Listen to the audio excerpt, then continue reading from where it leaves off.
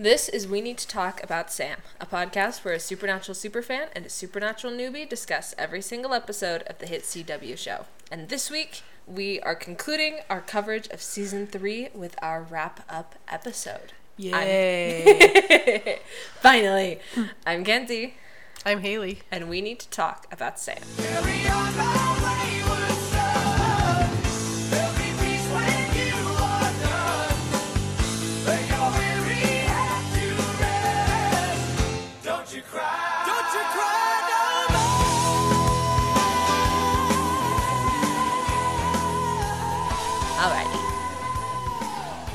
Just mentioned it in the outtakes, but last time we did this, I listened to our season 1 wrap up to like remind myself of our structure as we went into the season 2 wrap up. Did not do this time, so we're winging it. Yeah, we're making this up as we go along. I also did not open the wiki. Babe has hot cocoa. I have apple cider. That is the drinks of Dean choice. is dead. Dean is dead. Yep. Bye, Tlu. Sad. Much Not sad. for long, though. Only 4 months. Alright. Oh, yeah, I forgot about that Oh, one. that's... There we go. That is a gorgeous screen cap. Yeah. I love that. The lighting, the angle. That's fun. I like that. Okay. I guess we'll just jump into this. We just kind of go through. I forgot what the first episode was. We'll just go through one episode kind of at a time. an unmemorable It's season the opener. most, like, what's the word I'm looking for? Uninspiring? That's not the right word. Unexciting? Yeah, it's not exciting. It's underwhelming. Yeah, that's the word. The most underwhelming season opener I think of. Almost potentially the whole show. I can't remember all of the season openers off the top of my head, but I think Especially compared Magnificent with 7. Season 4's opener. Oh yeah, oh yeah. I think Magnificent 7 takes the cake as like the most underwhelming season opener, which is so interesting because it. Oh my god, your phone just scared the snot Scared me out of too. me. Arrow sending me TikToks. Hi, Harrow. Like, it's written by Eric Kripke, directed by Kim Manners. In general, it's not a bad episode. It's just not a great opener. It's just not a good opener. Yeah. It feels like a Monster of the Week episode, I not wonder a if this season was premiere. filmed, like, in a different order. That is a really... And then they're like, well, we have to make this the season opener now because of the writer's strike or something. Well, the writer's strike didn't happen until after they filmed episode 12, Justin Bellow. Oh, really? Okay. Yeah. I don't know then. So, I don't really know. Let me see. Do they have anything in the, like, the minutia?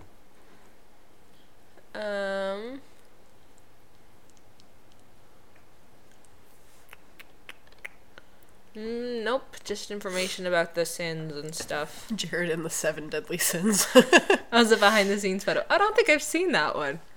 Aww. Cute. That's funny. Just a funny caption for that photo. Alright, but yeah. Babe has stacked her tissue box on top of her iceberg gum container for some reason, and then keeps putting it back and then being surprised when it doesn't stay, because it's off balance. Also, Babe is having some really bad allergies, so if she's sneezing, that's having why. an allergy attack, so. Yeah, we don't know what's causing it. If you want to point the air purifier over here, that might help. I don't know, but Yeah, maybe. when did it start? It's been pretty much all day. Yeah, But it hasn't gotten this bad until I got home. that's really weird. But yeah, so we kick off the season with Magnificent 7. Sam and Dean and Bobby hunt the 7 deadly sins. There's the really disgusting scene where Isaac drinks like drain cleaner, which Yeah. is horrific.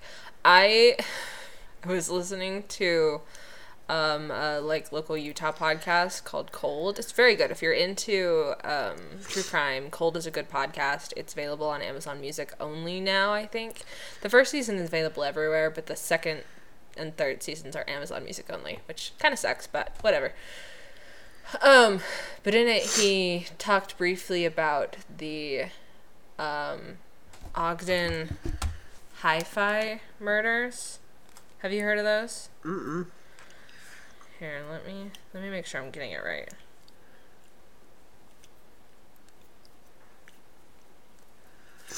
Yeah, the Ogden Hi-Fi murders, which was the torture and killing of 3 people during a robbery at the Hi-Fi Shop, a home audio store in Ogden, Utah, on the evening of April 22nd, 1974. And at one point, one of the killers made at least one of the victims drink drain cleaner, because I guess he saw it in a movie that it was like an instant death.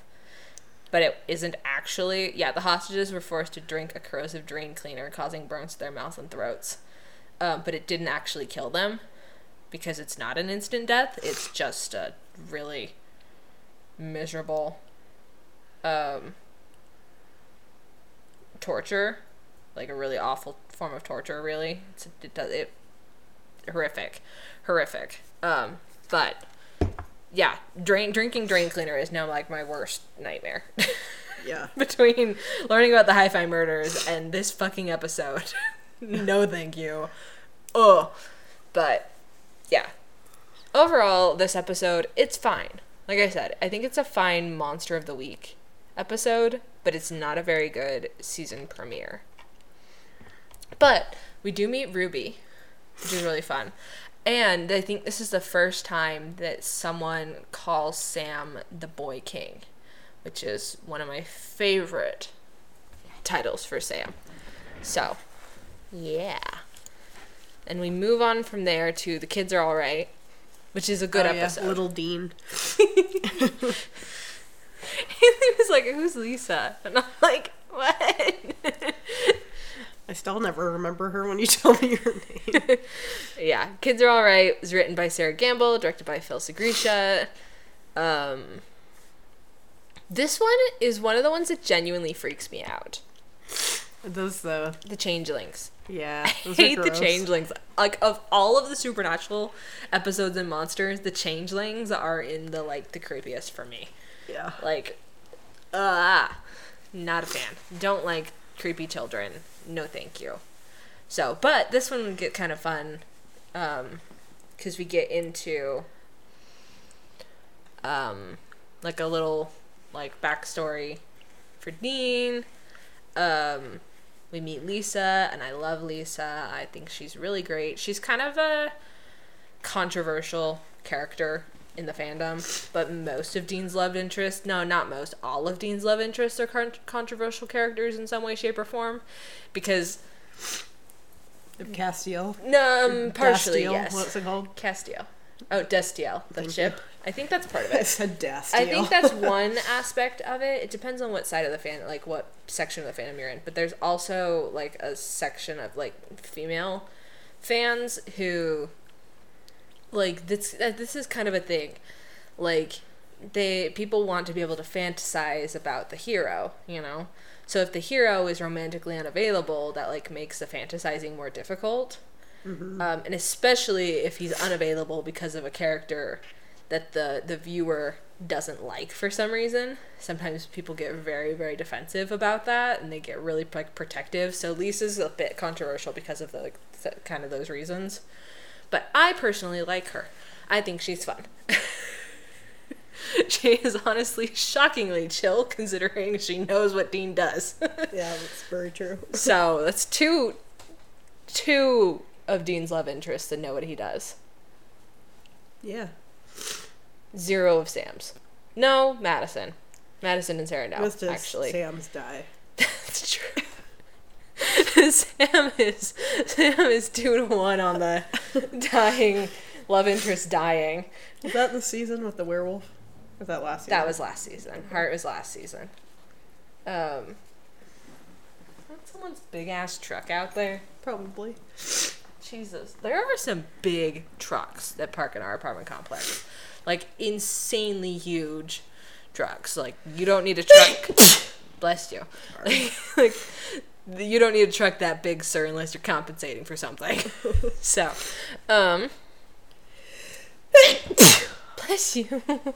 Help. What do you need? I'm tired of sneezing. I don't know how to help you, baby. Do you want me to go get the Benadryl right now? I'll fall asleep halfway through this. Alright. What are your thoughts on Kids Are Alright? I thought it was a good one. Yeah.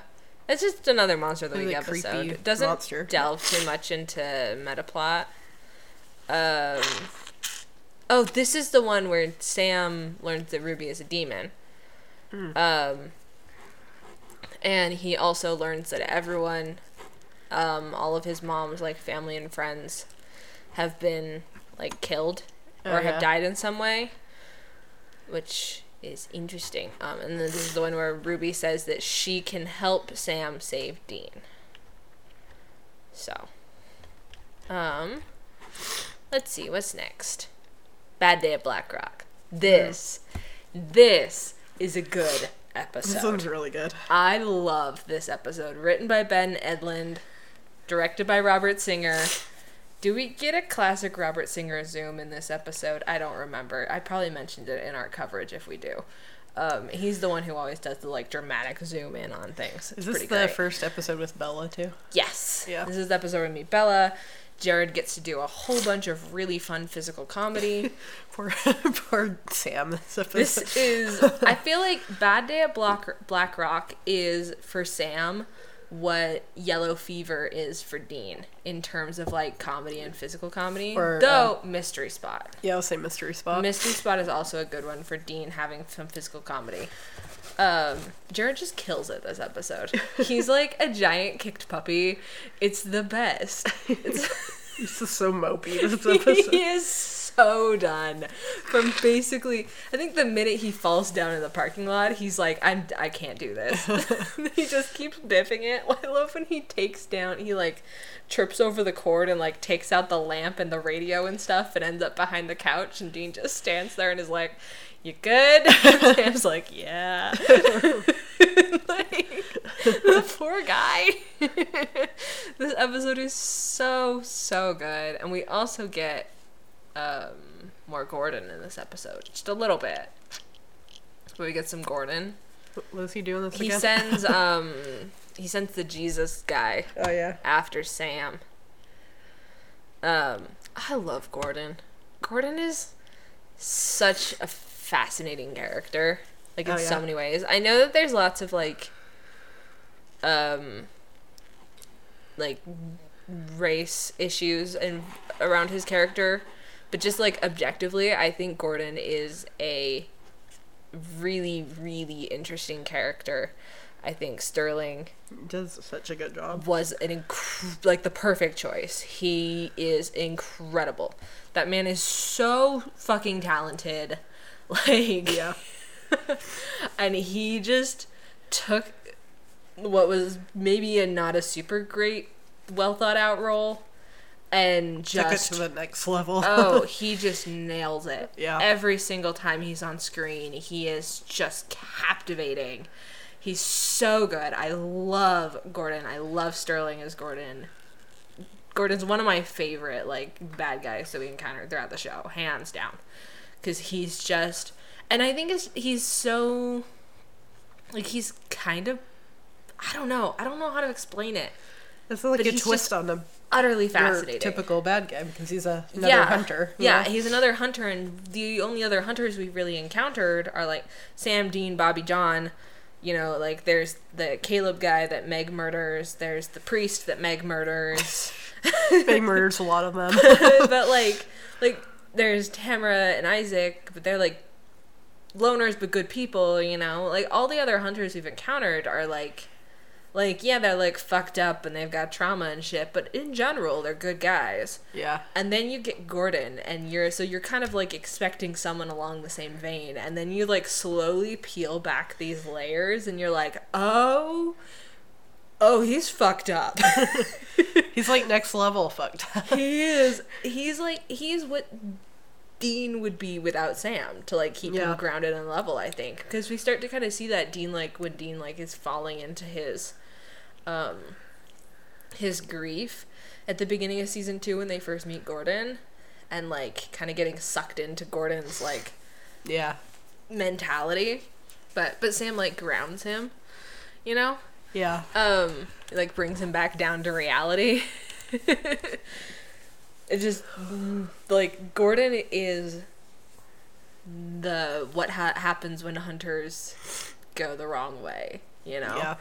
And he is such an interesting character. I really honestly would have loved more Gordon.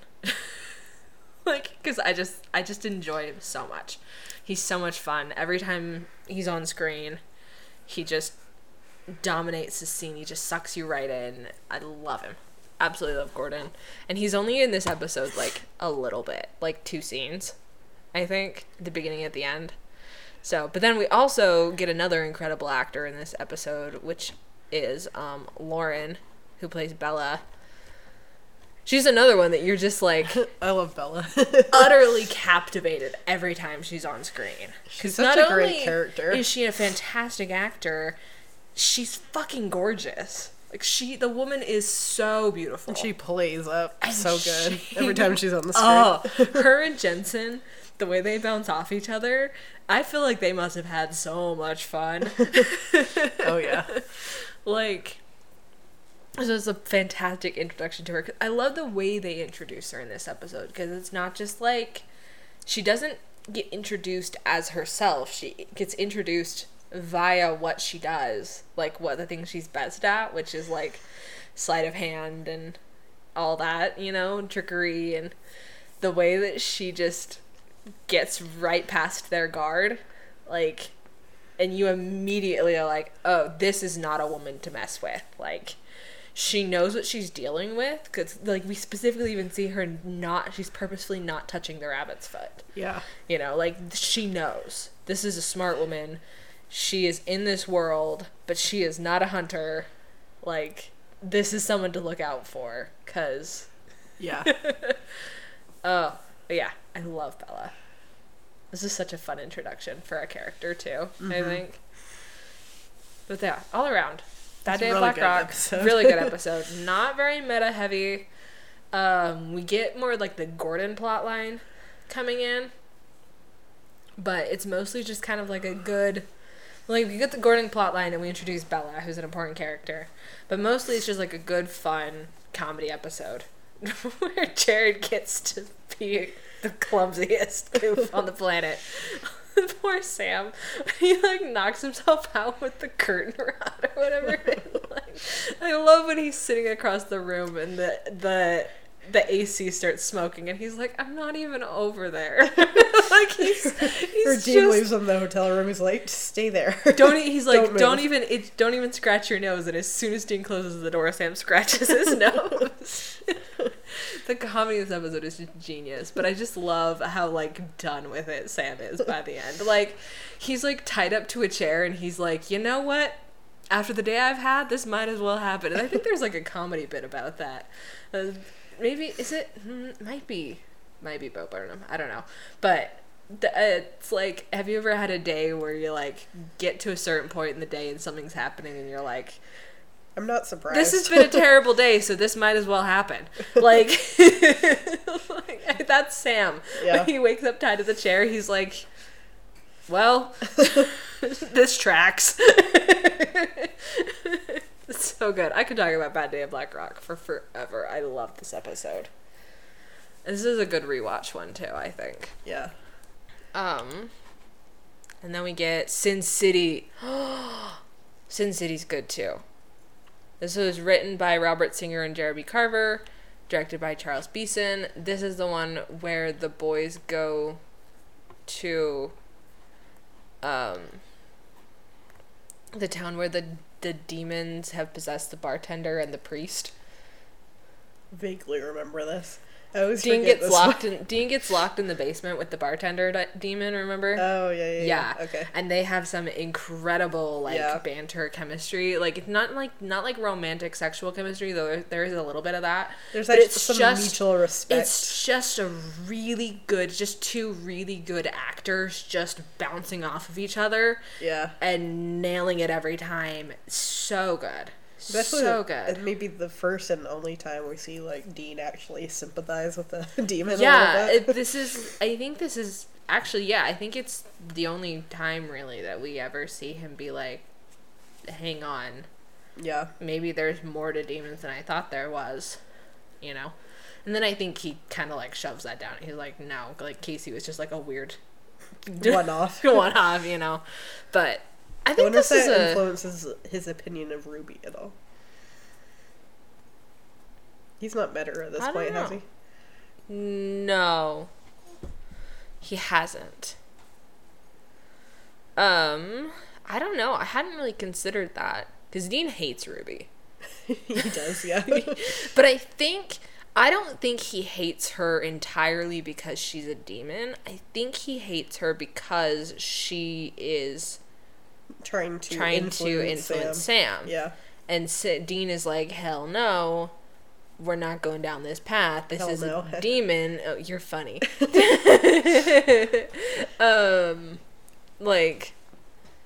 I think it's it's in part because she's a demon, but I think it's also in large part because that's like his little brother and he's being protective Dean and trying to make sure that Sam isn't fucking up. And there's also the whole Dean talks about it at the end of this episode with Bobby about how Azazel brought up the idea that maybe what Dean brought back with his deal isn't all Sam.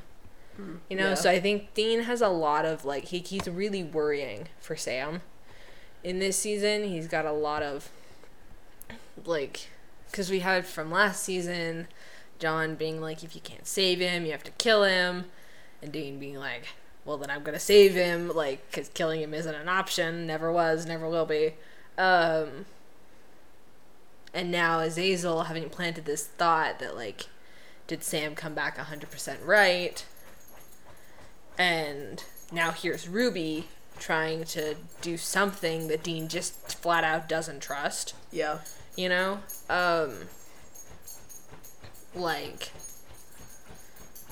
don't know if you guys can hear Chloe digging on the couch. Chloe, She's probably trying to bury the hoof. what are you doing? Hi, I see That's why I had to confiscate a bone last night. I can see, all I see is her tail. Chloe, stop digging.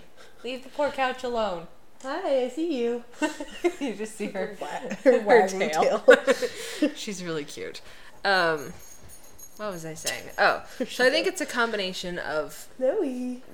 I think She's flipping. Dean's dislike for Ruby is a combination of A lot of things. Can't save him, you have to kill him. Is what you brought back all Sam, and then the fact that she's a demon and clearly in Dean's eyes trying to she has an agenda. Dean doesn't believe that she's doing just out of the goodness of her little black heart, Yeah. So yeah, I think the reasons why Dean hates Ruby are complicated, but also I think that in a sense they're very simple. It's it's very core to who Dean is.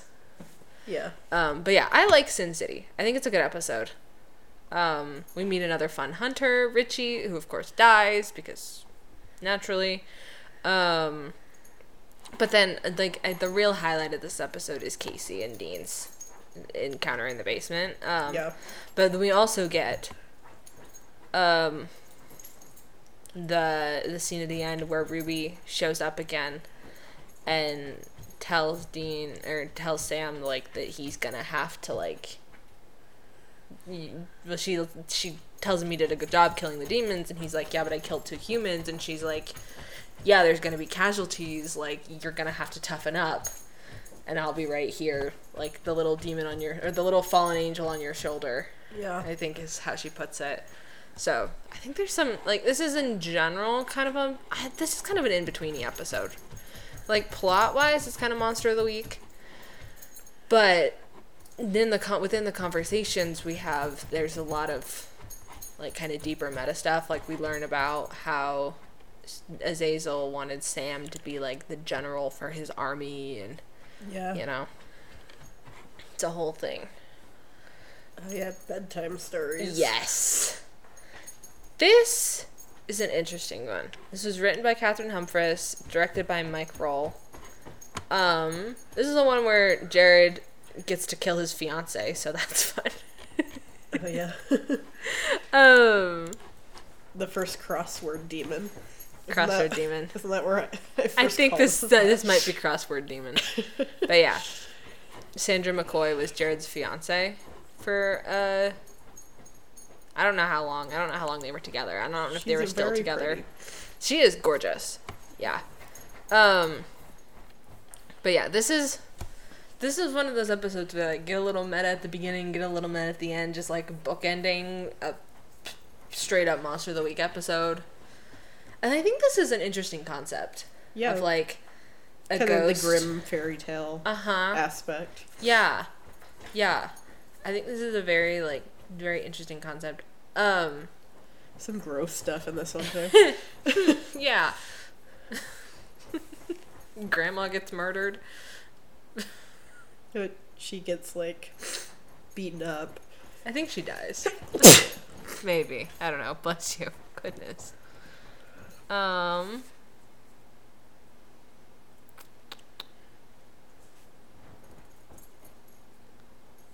there's, like, an old woman that attacks a couple in the woods, and then there's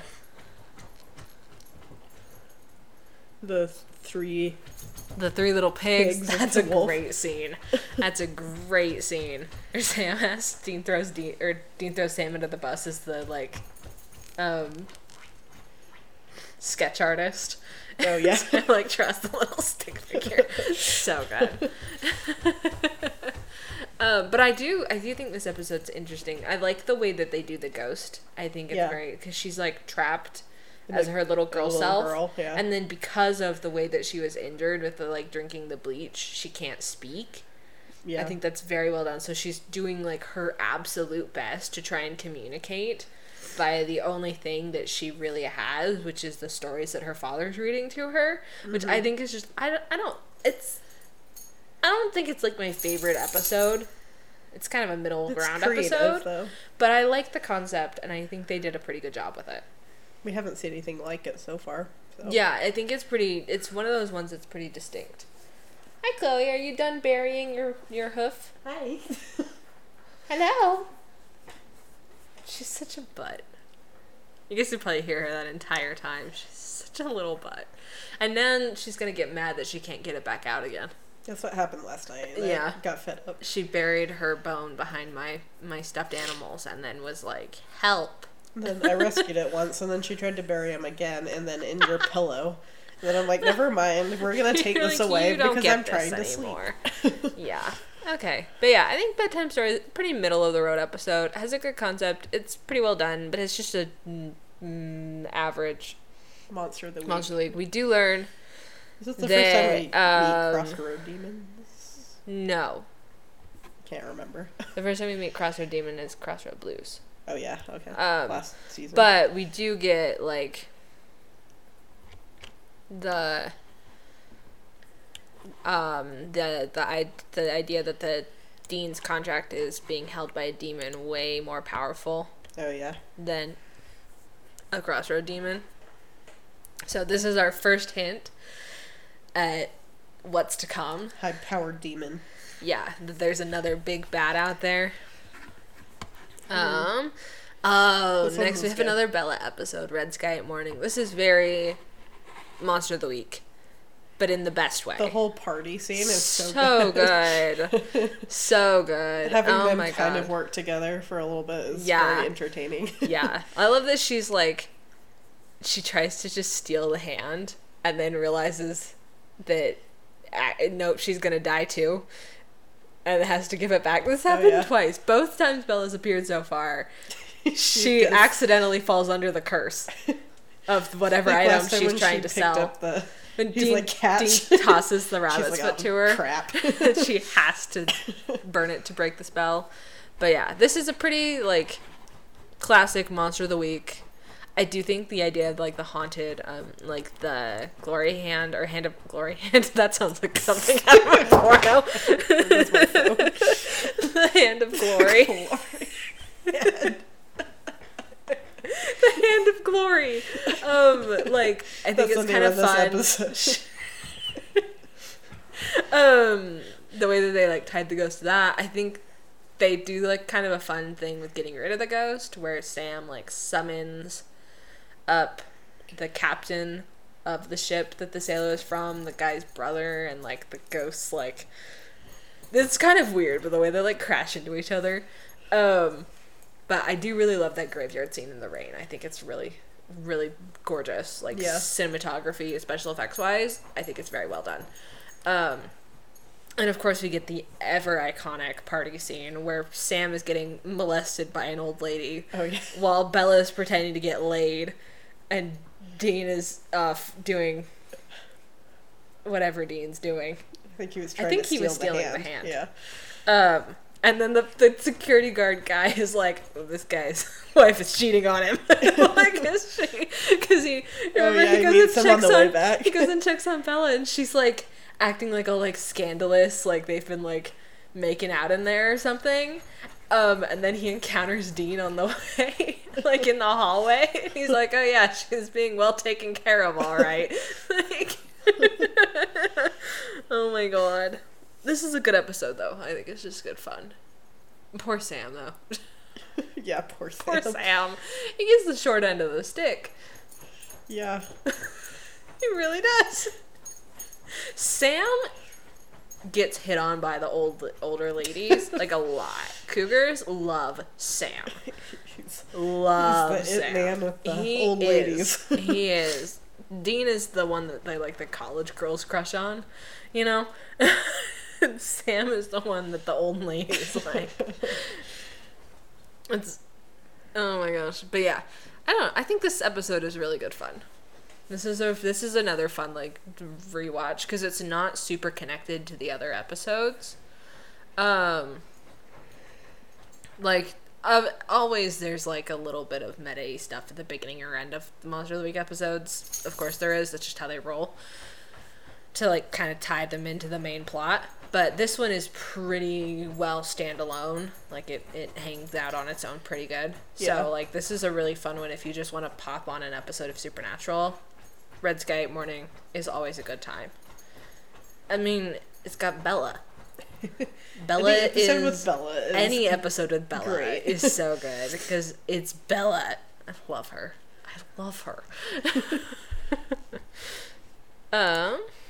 And then from there we go to Fresh Blood. Yeah. Written by Sarah Gamble, directed by Kim Manners. That is a dream team right there. Sarah is such an incredible writer. Her storytelling abilities are just amazing. I love her stuff. She brings a lot of nuance to things often that other writers will kind of, like, brush over. So, like, Simon Says, that episode was written by, now I can't remember her name. The writer that wrote Simon Says, she and Sarah Gamble wrote Faith together. And Faith is such a good, nuanced episode. And Simon Says has a lot of potential to be, like, an interesting, nuanced episode, but it's missing that. And this is something that we will talk about. We're talking about, but, like, if Sarah had worked on that episode with her, it probably would have hit that nuance, like, perfectly. It would have really gotten into those dark places and been, like, really just dug into the emotions and the important, or, like, the nuance, really, like, all the little nitty gritty. But without her, like, it's kind of surface levelly, and it just is, like, creepy and ick, you know? Because Sarah Gamble is just so good. You haven't drinking any of her cider? No, because it was really, really hot.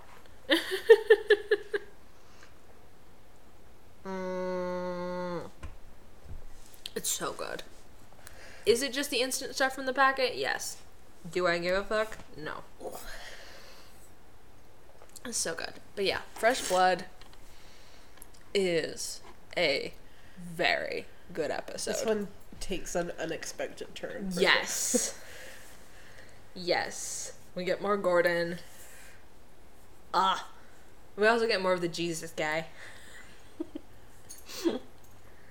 Bella betrays the Winchesters and then saves the Winchesters. We also get Bella in this episode, which is just fun. We get Vampire Gordon. There's something on the bottom of my mug. I think I just need to clean and I just need to wipe off my desk.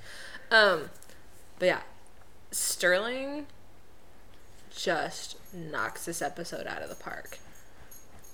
Like, the way he goes off the deep end is so compelling. Like, you can really see Gordon's logic, because the way that he's always viewed vampires especially is they are monsters 100% no matter what. There are no ifs, ands, or buts, no exceptions. A vampire is a monster. End of story. You know? So then when he becomes a vampire, he still can't see the nuance. He still doesn't see... Bless you. You know, he still can't see past vampire equals monster. So he's like, well, I'm a vampire, therefore I'm a monster. And the way he just accepts that, like, he knows he needs to die because he's a monster. Mm-hmm. But the way he's just like, okay, I'm a monster now. Like, babe's having a sneezing fit. My poor baby. I don't know what's wrong. I don't know either, but we're almost halfway through. I love you. I'm really tired. I know. But yeah, I think it's just so interesting. It's such an interesting insight into Gordon as an individual, like his belief system, and how that shapes how he views himself, you know? Because, like, Sam, by comparison, Sam this whole season is like, and since season 2, is like, if I do good, that makes me good. Like, even if I'm supposed to be a monster or something, like, even if, like, Azazel wanted me to lead his demon army, if I do good, that makes me inherently good. Yeah. But Gordon is such an interesting, like...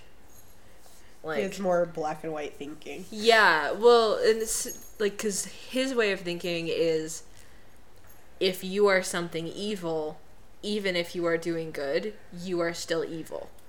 Which is framing the way he looks at Sam, because he views Sam, he's like, well, you were like the demons, you know, like the demon wanted you were his number one choice, yada yada yada, so therefore there must be something evil about you. Even though you seem like a good guy, you are at your core evil. And he's like no matter what you do. Part of his ammo is the fact that they were at Hell's Gate or whatever. He thinks they opened the gate. Yeah. Yeah. Even though Bobby Singer says they were there to close it, like, yeah, because they were there to close it.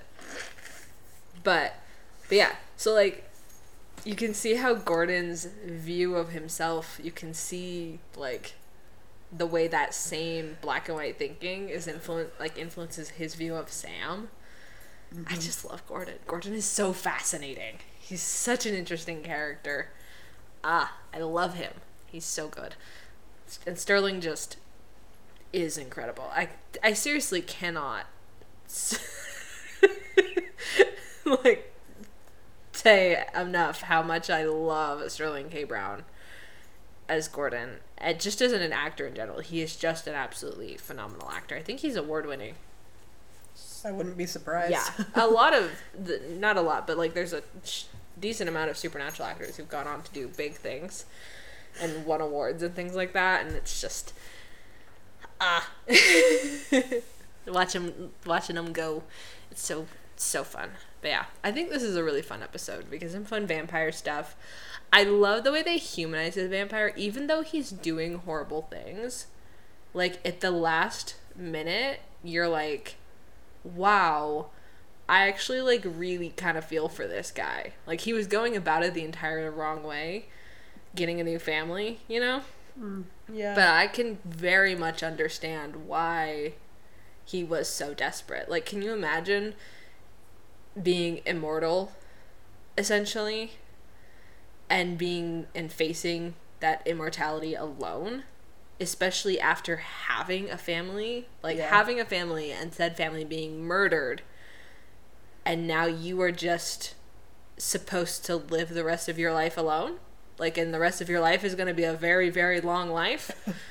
Like, yeah. I can completely see, like, why, like, what his thought process was.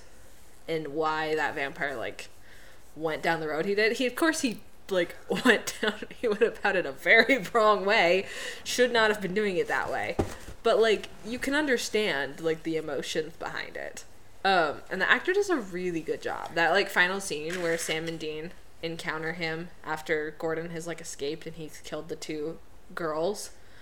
And the guy's like, I literally have nothing else, like, nothing to live for. Like, my entire family is dead. I want to make a new family, but every time I do, they end up dead too. Like, there's literally no point. And, like, it's honestly kind of devastating. Yeah. That actor does such a really good job. He's only in a couple of scenes, but by the end of it, you're like, wow. Like, yeah, you're a douchebag and a creep, but also, like, I get it, you know? Yeah. Like, I get it. But I think this is a fun episode. That's a good one. And also Sam kills Gordon with barbed wire in his bare hands. So that's fun. It shouldn't be hot. It is. That's a summary of Sam. Ooh. And next, halfway through, the very supernatural Christmas, which we covered on the 4th of July. So that was fun. I like this episode. This really is such a fun episode. We get some, like, backstory with the boys. We get, like, bunch of, like, brother melodrama. This was written by Jeremy Carver, directed by J. Miller Tobin. I think that's how you say his last name. But we get some great comedy. The boys singing Silent Night. Always iconic. Also, when they're tied up in the pagan god's kitchen, and Dean, like, cusses at Madge, and she's like, you know what I say when I feel like swearing? Fudge. And Dean's like, if you fudge and touch me, I'll fudge and kill you. And she's like, doesn't that feel better? It's just these, like, ancient pagan gods being disguised as...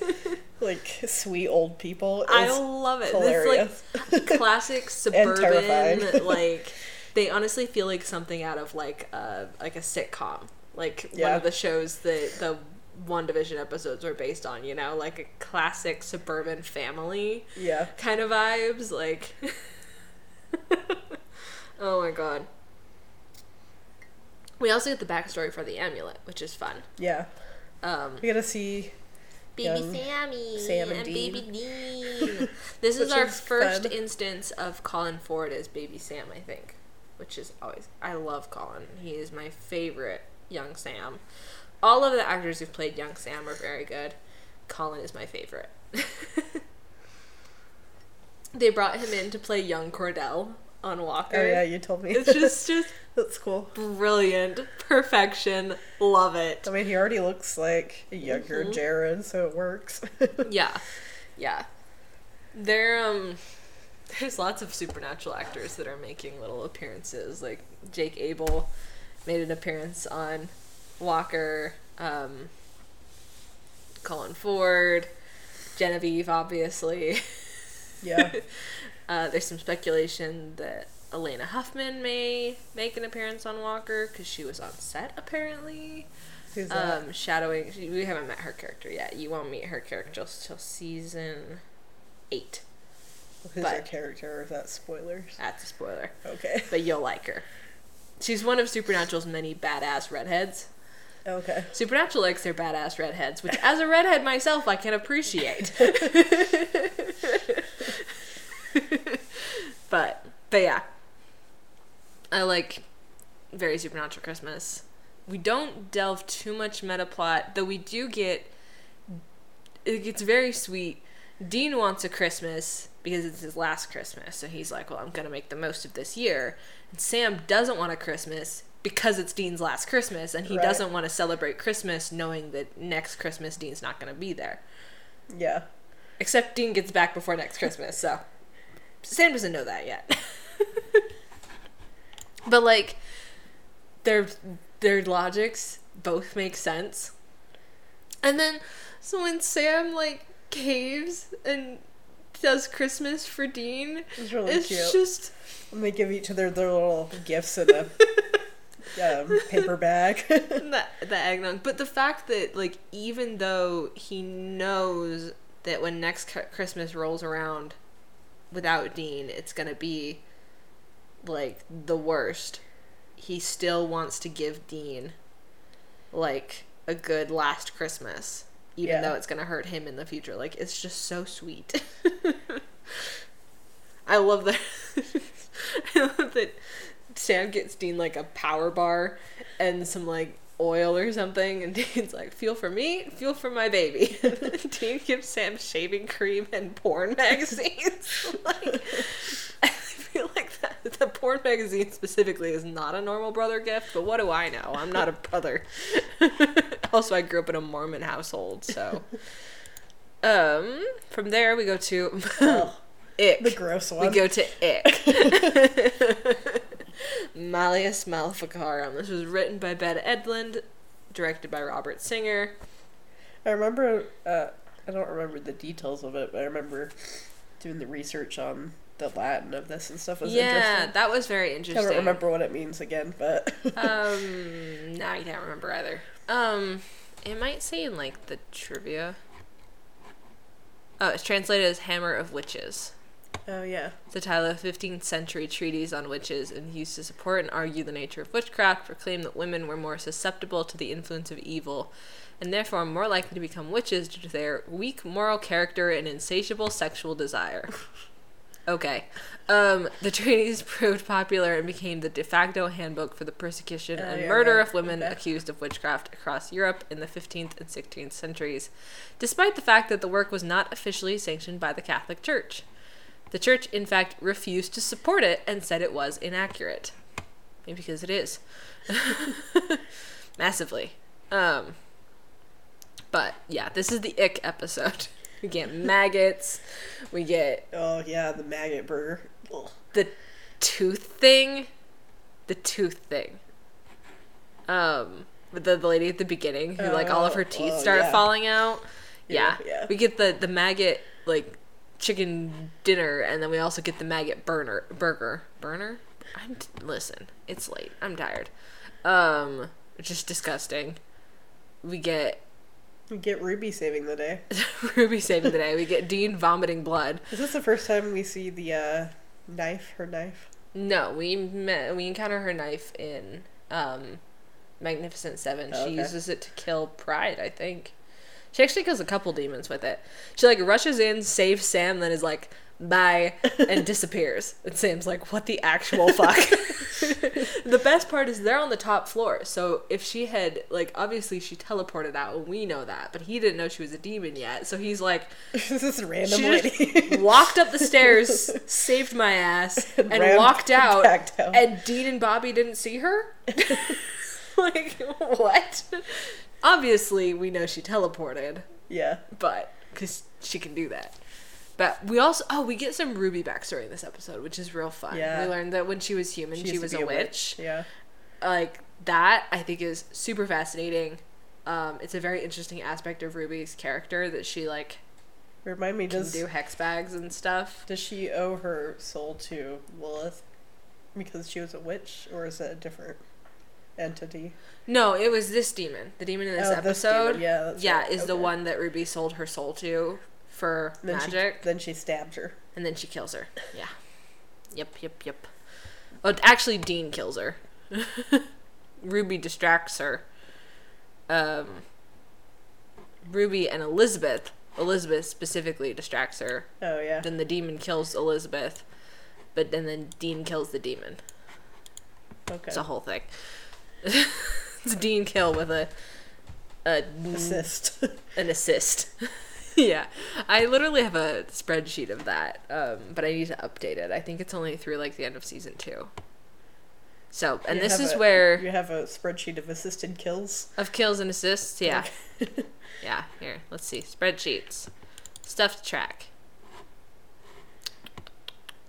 Let's see.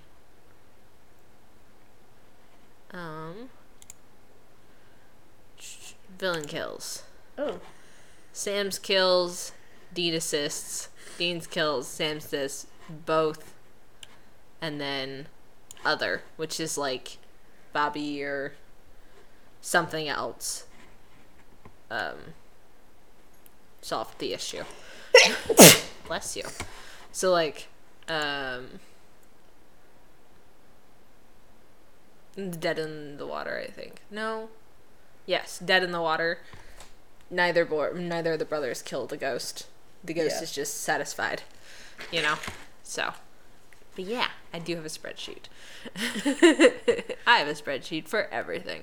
But getting back to the plot, or to the episode, this is the one where Ruby admits to Dean that she can't save him from hell. Which is, I was just realized her very specific wording. When she talks to Sam, she says she can help him save Dean from hell. And then when she talks to Dean, she says that she can't save him from hell. Like, she's very sneaky. Yes, very sneaky. And she reveals that all demons were human once. And then she says this is where she insists that she has memories of what it was like to be human. Yeah. So this is like our first real solid Dean Ruby interaction. They meet a couple times over this episode, but this is their first time like having a real conversation. Because the first time he wants to shoot her, the second time she's pouring like probably food dyed water, but some potion down his throat to save him because he's been cursed. And this is the third time they like talk. They encounter each other in this episode, or no, fourth because he's what kills the demon. Episode was that one where she was saving them again? It's this one. It was this. This one? is all in this episode. Right. This is the first time he meets her. Yeah. Okay. He's heard of her. Sam's talked to him about her, but he hasn't met her. Did you toot, or is that the dog? It's not me. Jesus Christ, Chloe! Oh my God! It's carried, apparently. I can't smell anything. I'll take her down with me when I go to get your Benadryl later. But yeah, so this is the first time this episode's the first time he meets Ruby, and he like wants to shoot her when they encounter her on the road. Then she saves him from the curse. Then they kind of work together a little bit to kill the demon. And now they're actually having like a face-to-face conversation where she's presumably being honest with him. Yeah. So, which I think is very interesting, like... The progression. Yeah. And then he goes he doesn't stop hating her. Which is fair. But, yeah. And then, from there, we go to Dream a Little Dream of Me. Catherine Humphris, that's her name. She's the one who wrote Faith with Sarah Gamble. This episode was written by Sarah Gamble and Catherine Humphris, directed by Steve Boyum, I think. And this is the one with knockoff Viggo Mortensen. Though my friend said if you go like nose up, he looks like Elijah Wood. And you've already had knockoff Elijah Wood. But, yeah, and if you go like nose down, like his jawline is very Viggo Mortensen, so he's kind of like a blend. But obviously we couldn't do another like Elijah Wood's evil twin. Like we already had one. Can't have two. That's a triplet. Who's knockoff Viggo Mortensen again in this episode? He's the villain. He's the kid. This is the one where all the Monster of the Week ones blend together. This is the one of the dream room where... Yeah, I know that part. Bobby is trapped in his dream. The boys get dream root from Bella. They, What did they do that to Bobby again? I can't remember. What? The bad guy. Because Bobby was onto him. What kind of creature is he, though? I don't remember. He's a human. He's just a human? Yeah. With a shitty past. Who got a hold of this dream shit. Because he can't dream anymore because of a head injury. But then he killed the professor that he was getting it from. Oh, yeah, okay, I remember. Like, cut him off, and he got mad about it, so he killed the dude. And then Bobby comes in, and Bobby's onto him, and so he traps Bobby in his dream. This is also the episode where we get Sam having a sex dream about Bella, so that's fun. Oh, yeah? We get Demon Dean. Mm-hmm. Yeah, because Dean drinks a beer at the kids' dorm room or whatever. And so he has Dean's DNA, so he can control Dean's dreams. Poor Dean. It's been he's up for 48 hours, and he is so grumpy. Oh, yeah. It's honestly the best. But yeah. This is the one, I really love, I think this is the one where, Dreams of Lisa, remember? Is this the raining upside down one? Yeah. Yes. I love the way they do that. Where they don't think they fell asleep. Yeah. Yeah. I love how they just bring us right into the dream with the boys. We don't see them fall asleep. We just are with them, and then they're like, did it work? I don't know. When did it start raining? I don't know. When did it start raining upside down? Very well done. I think this is a pretty good Monster of the Week episode. Yeah, it's a good one. I think it's pretty good. We get Plus, it's nice to have Bobby. Always nice to have Bobby around. We love Bobby. We get some fun insight into kind of Dean's headspace a little bit, and how he's actually really scared of becoming a demon. We get a bit of Bobby's past. We get a little of Bobby's past, that his wife was possessed. Yeah, he didn't know how to. He didn't know how to save her, so he just stabbed her, which meant that when she got unpossessed, she died, which had to have been absolutely traumatizing. And then Bella steals the Colt. Oh, yeah. Bobby's like, you boys better check your pockets, and they immediately pat their pockets, and he's like, not literally. So yeah, this episode in general, pretty standalone Monster of the Week episode, but then we dig into Dean's mentality about the Demon Dean says that Dean is a good soldier, and Dean says that John was an obsessed bastard who couldn't protect his family. He couldn't save his wife. He wasn't there for Sam. And Dean's like, I didn't deserve what Dad put on me. I don't deserve to go to hell. Yeah. Dean really kind of he's admitting some deep stuff to himself in this episode. He's getting some therapy in a way. Yeah, a little bit. But he's finally admitting to himself, at least, just how scared he is, and also how kind of fucked up his childhood was.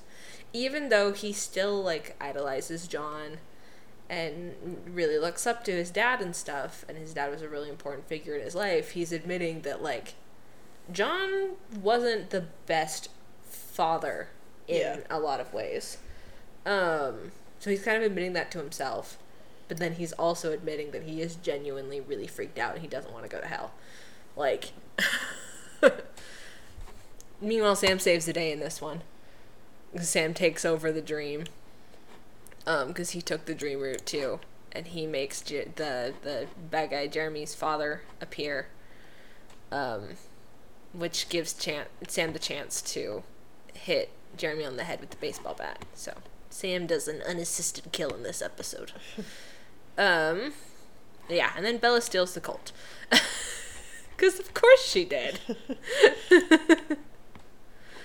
And then we get Mystery Spot. I love Mystery Spot. It's so good. It's so good. This was written by Jeremy Carver. The story by Jeremy Carver and Emily McLaughlin. Directed by Kim Manners. And this episode is iconic. You love the moment. Don't make me laugh when I'm drinking. But yeah, this is a classic. Get the trickster pulling tricks. Mm-hmm. Apparently trying to teach Sam something for some reason. Yeah, this is the one that where you were like, why does the trickster care? Yeah. I can't wait. They met him one time. Why does he care? I cannot wait. But you have to wait till like mid-season 5. Oh, yeah. Might be early season 5. So, if we get into a weekly schedule, again, it could be faster than if we keep up this bi-weekly. But yeah. Mystery Spot is a classic one. I think it's got the perfect blend of comedy and angst. Because we have, Dean dying in the most hilarious ways. And then Sam having a psychotic break, basically, by the end of it. Yeah. Like, just going off the rails. Yeah. We see a very interesting side of Sam in this episode. Like, they say, I love the trickster's, I love, the trickster's quote where he says, I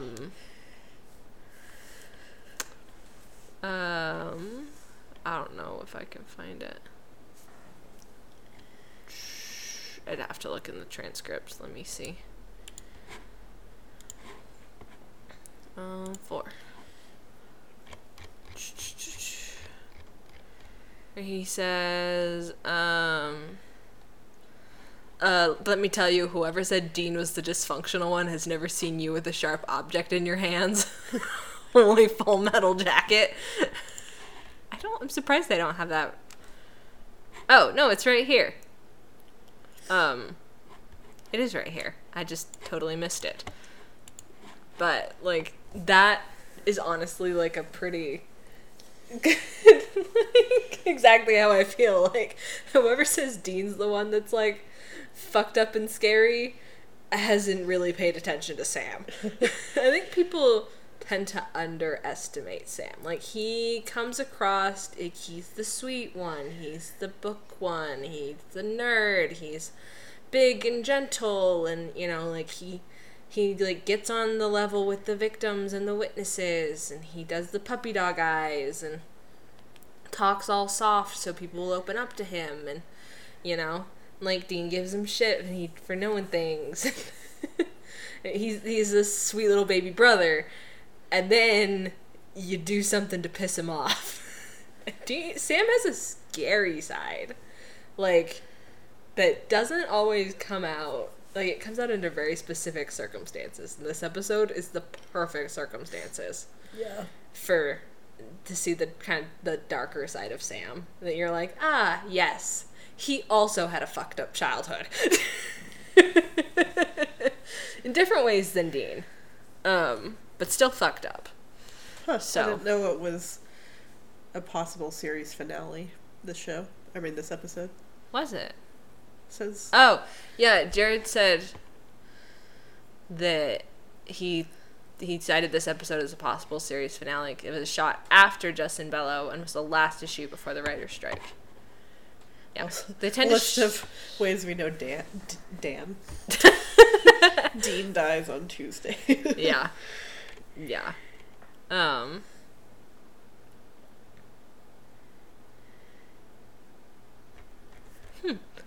But yeah, in general, this is one of my favorite episodes. This is such a good one. Jared does an incredible job. Like, Jensen, I think, got to have some fun, like, dying in goofy ways, you know? Meanwhile, Jared had to, like, really dig into some emotions. He talked about, I think I mentioned this when we covered it, how he talked about how this episode was actually, like, really difficult for him. Oh, yeah. Because of... Also, that one where he's, like, perfectly in sync with Dean. You think you're being funny, but you're being really, really childish. Sam Winchester wears makeup. Sam Winchester cries his way through sex. Sam Winchester keeps a ruler by the bed, and every morning when he wakes up, okay, enough. I think it was Jensen who kept changing the line just a little bit, just to fuck with Jared. Like, we also get, I love, one of my favorite kind of little details is that progressively through like the first few diner scenes, the color, like the saturation of the picture goes down. Genius. Absolutely brilliant. It's such a good episode. Yeah, this is just a really good episode. And you know what's also a good episode? Is Justin Bello. Yeah. Or Justin Bello. I feel like we talked about how to pronounce this, and then we just said fuck it, and have been mispronouncing it ever since. Written by Sarah Gamble, directed by Phil Segrisha. Kim Menders is my favorite, but Phil Segrisha is a really good director. He does a really great job. We get Henriksen, we get Ruby, we get Sam being a smarty pants, we get Lilith. Yeah, her first and everybody dies. Oh, this is just such a good episode. The whole, like, defending the police station is all genius. I love it. Wait, what did you just call it? What? The police station? Is that what you said? Okay, it sounded like the PlayStation, and I was confused. Oh, the police station.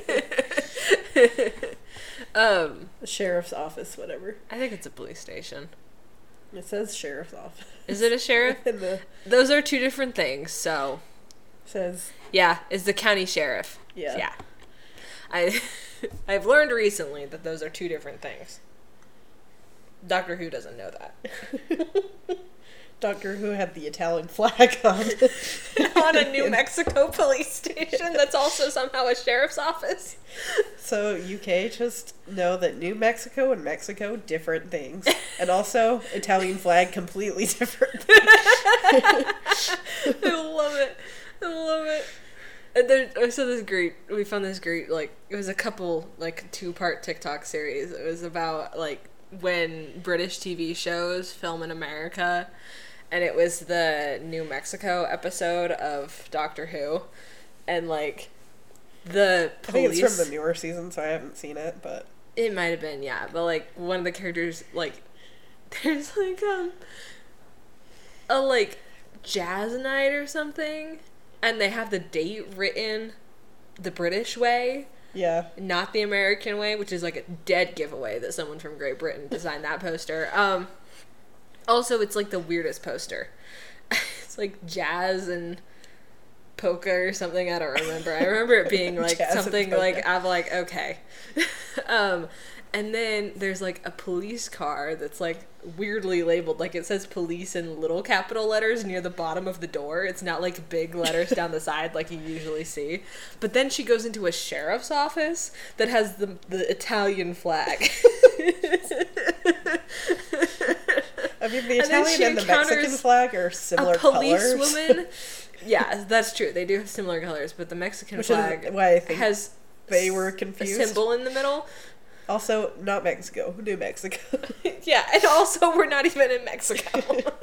Or Italy. And then she, like, encounters a policewoman who's somehow also a sheriff. Sheriff, policewoman. Those are two different things, which I think I kind of vaguely knew.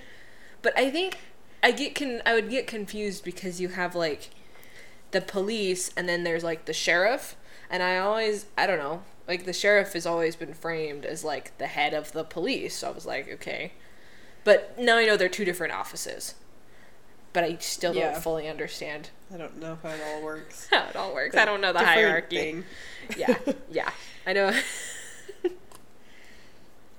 I know there's city, county, state, federal. Like. Sheriff, is that county?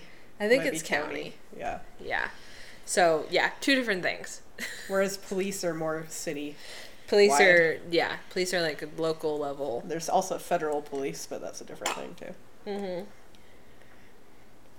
And like each state has their own investigative bureau. So there's, like, the Georgia Bureau of Investigations, the North Dakota Bureau of Investigations, those sorts of things. And then I think most states have their own highway patrol as well, which is, like, a whole nother thing. Yeah. And then you get onto the federal level and you have the marshals and you have FBI. The FBI. They're a CIA. whole thing. That's a whole nother ballpark. Yeah, they're like in their own box, I think. But yeah, so all this to say, this shit's confusing. And I don't even understand it all the way. We're American and we don't know how it works. But Justin Bello takes place in a county sheriff's office, according to the Super Wiki. And so it's much smaller level. Very good level. Yeah, it's like a small county. They don't really seem to deal with a whole lot. They've got, like, a few jail cells. Yeah. Like, holding cells. They have one. It's not a few, they have one. Is it only one? They have one holding cell because Henriksen lets out the drunk guy. Remember? Oh, yeah, they put both of them in the same one. They put Sam and Dean in the same cell. Henriksen lets the drunk guy go free. But, yeah, I like this episode. This is a good episode. It's got some fun comedy. It's got some angst. It's got the boys being badass. It's got a demon that looks like she may be played by Shoshana Stern. Still have not received confirmation as to whether or not it's actually Shoshana Stern. I didn't tweet her, so that's part of it. We get Henriksen finally coming around to the demons that they're actually not the bad guys. I love that.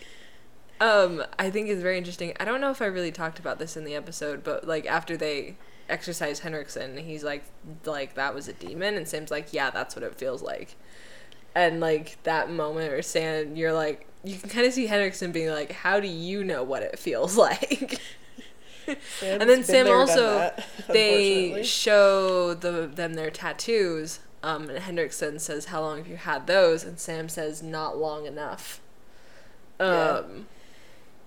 Which is another, like, it's a very interesting little insight into Sam's little bit of trauma he has around being possessed.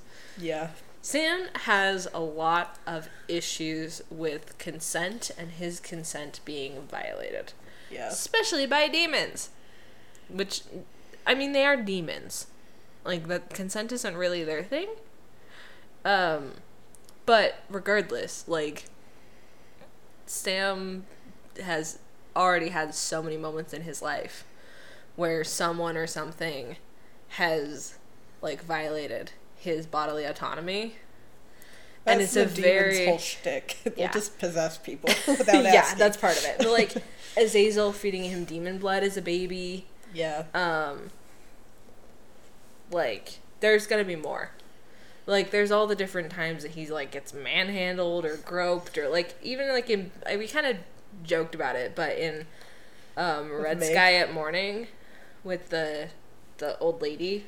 Oh, yeah. Who, like, has a thing for Sam, and she's, like, grabbing his ass and stuff while they're dancing, like, and it's played as a joke, but, like, it's actually kind of really not that funny.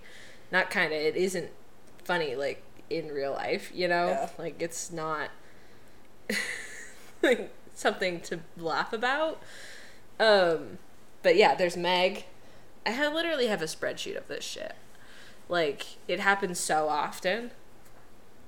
How often, like, you can tell that Sam is, like, he has some trauma. And it's only gonna get worse. So, spoiler. Nobody gives a fuck about Sam's bodily autonomy on this show. Except Sam. It's so fun. This would have honestly made a really good season finale. Justin Bello. I think Justin Bello would have made a perfect season finale if they'd had to end it here. If they weren't able to come back from the writer's strike and they had to end the season with what they had, Justin Bello would have been a fantastic season finale. And then they could have spent season 4 getting deeper into the Save Dean plot and maybe potentially have followed the original storyline they meant to go with Sam saving Dean. Like, But yeah, this would have been a really good season finale. And the one we got was good too, but... Yes. I really do like No Rest for the Wicked. But if we couldn't have had No Rest for the Wicked because of the writer's strike, if we'd had to end it here with the last episode really in the line that they'd recorded, or that they'd filmed, this would have been a very good season ender. Yeah. So, it's just that season ender. That's a weird season ender. Ending. We get introduced to Lilith. Like, it ends on a very, like, tense note. Yeah. So good. The way Ruby just barges in and tells them off and leaves. She's like, y'all are a bunch of fucking idiots. Bye. she's like, to the demons, like, let me through. And they're like, okay. Oh, yeah. When she leaves the sheriff's office. Yeah. So good. Ghostfacer. This season is full of, like, we kind of start off a little bit rough. Yeah. We have... There are some okay ones and some There's some really good ones at the beginning of the season. There's some kind of middle ground ones, and then a couple, like... But, like, with Magnificent Seven, we kind of get off to a rocky start. Yeah. But then by the end of the season, like, they've really hit their stride. It's just so good, and Ghostfacers is one of my favorites of this season. I love the way they filmed this episode. This was written by Ben Edlund, directed by Phil Segrisha. This is one of the ones where they play around with the production of it, with how it's being filmed. That we get to see, like, Sam and Dean from an outside perspective again. Love an outside perspective. With the kind of, like, shaky cam throughout the handheld whole... camera, yeah. Very so kind good. of found footagey. I love, like, the whole, like, paranormal investigating, like, TV show shtick of it, too, because I love watching the ghost hunting shows. And it's so like a callback good. to that. So good. So good. Oh my gosh. But yeah, I really like that they get to play around with how this show, how this specific episode is done. As one of the really fun things about Supernatural is because it's a little out of the box, they can have a time loop episode. They can have a handheld shaky cam ghost hunter reality show episode. You know, they can, in like 6-7 seasons. Is it 8 seasons? 8 seasons. They can have an episode filmed entirely within the car. Like, they can do these things because it's just kind of the nature of the show that they can have this kind of fun. There's a really good episode in season 6 that I can't wait to get to. Very meta. Very meta. Not like meta plot like the big overarching plot, like meta like haha pointing fingers at ourselves. Meta. Oh, is that the one where they're meet the actors that play them? Or they don't meet them, but they get transported to a universe where they're actors Jared and Jensen playing Sam and Dean. Yeah. So good. Funny. But like what other show can do these kinds of things? And this is one of their like earlier, this and like Mystery Spot, or some of their earlier like, let's step outside the box a little. Let's have a little bit of fun. And it works. It's so good. And the cast really nails it with this one. Poor Corbett. But like if the guys who played Harry and Ed weren't so good, you know? Yeah. They ham it up every second. They're so fun. And then like Spruce and Maggie are fun. Spruce is especially fun. He's the camera guy, right? Yeah, he's the camera guy. And then you get Corbett, who is just a little darling. And, like, you get, like, a good, fun cast of side characters. And then you're seeing Sam and Dean from their perspective. And you're like, wow, these guys are fucking weird. And how Sam and Dean are just so done with them. So done. So done. I love when they get locked in and Sam's like, the Morton House, you said. It's our Grand Canyon, you said. Like, he's like breaking a chair against the door. It's so good. I love it. And the boys get to swear, which is always fun. This is the only episode where they get to swear. 15/16 Jewish and 1/16 Cherokee. Yes, making him a shamanologist. But yeah. this is another one that is just real fun to just sit down and watch. Oh yeah. I honestly should make a list of like, these are the episodes that if you just want to watch an episode of Supernatural, you don't really want to have to like binge a bunch to get plot or whatever, you just want to sit down and have some fun. It's like Blink to Doctor Who. It's like just one of those sit down. You don't need a bunch of background or context. You can just enjoy this type of episode. It's so just good. Just good. And poor Corbett. That was cold chocolate. Everyone minus Corbett. If you need to put it in the microwave, you can do that. That's okay. I drank most of it. Yeah. I want more marshmallows. We get the gay love pierce the veil of death. Yeah. Yeah, we were here we were thinking that, we were teaching you, and all this time you were teaching us about heart, about dedication, and about how gay love can pierce through the veil of death and save the day. Thank you, Ellen J. Corbett. I was on the Ed. You gotta go be gay for that poor dead intern. You gotta send him into the light. This episode has some great lines. The Dean's like, there's some salt in my duffel bag. Make a circle and get inside. Inside? That's stupid. Inside your duffel bag? In the salt, you idiots. It's just a really good episode. I'm not gonna whine about my bullshit problems to some bullshit reality show. I'm gonna do my fucking job. It's just so many good lines. I love the picture they have on the wiki of them like all dramatic around their van. Like, did you say we see them again? We see Ed and Harry. Okay. Yeah, we get to see them again. I think they make one more appearance. So they're the longest surviving supernatural characters. So, and then from there we go to Long Distance Call, which is okay. I think we kind of dip a little bit here. It's not a bad episode. It's not. It's actually a pretty decent episode. There's definitely a stretch with the monster. Yeah, it definitely is. But like you're like right in a high, like we got Mystery Spot, we got Justin Bello, we got Ghostfacers, and then we get Long Distance Call. And it's kind of a little bit of a dip. Then we go right back up again with Time Is on My Side. So this was written by Jeremy Carver, directed by Robert Singer, and this is the one with the crocata, which just sounds like a bread. Or a crocus. Babe was mixing it up with the flower that she thought was fake. I thought they were just Stardew Valley flowers. It was a Stardew Valley flower. I don't know. I've never been introduced to a crocus outside that game. It's so cute. I think that's just adorable. I didn't know it was a real flower, okay?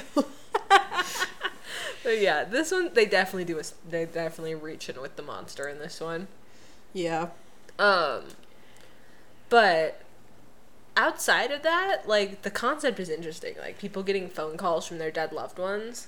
Mm-hmm. Like, that's a very interesting concept. I love kind of what they do with Dean. How Dean, like, is so desperate for something that he falls right into the monster's trap. Yeah. And Sam is, like, just trying to do his job, really.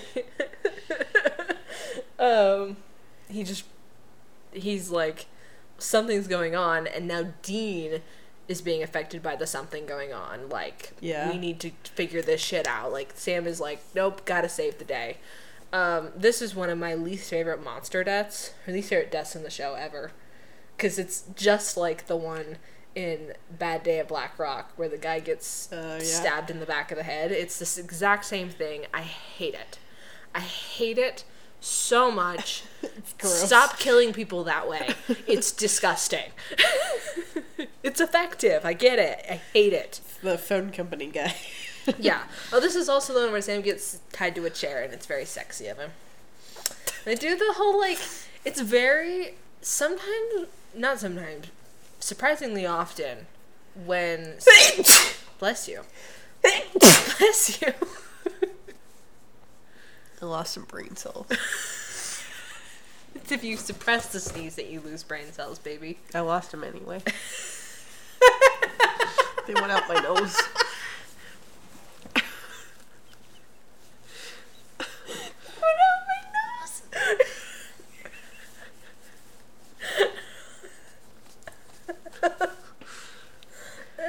Also, it's 3 a.m. It is. I just inhaled a hair. Don't know where that came from. Probably mine. Probably. What was I saying? Oh, very surprisingly often when Sam gets, like, tied up by the villains, he gets treated similar to the way a female character would be treated. Like, which is interesting. The thing that comes to mind is, like, the scene from the beginning of Avengers when Black Widow is tied up. Yeah. And the bad guy, the, like, Russian dudes are, like, all sexualizing her, you know? And, like, it's a thing with, like, the female characters, like, tied up and they're, like, touching her face, like, brushing her hair back, and, like, it's a whole thing, and they do that to Sam. It's a little odd, actually, it's think about it. This is why people say that Sam is femme-coded. Like, some people say he's mommy-coded, which is fun. It's a whole thing. Welcome to the internet. I'm in a weird side of the fandom sometimes. But, like, Dean gets it sometimes, too. But, like, it also makes me think of, like, in, Shadow, when you were mentioned it earlier, when Meg has Sam and Dean tied up, and she's, like, in his lap.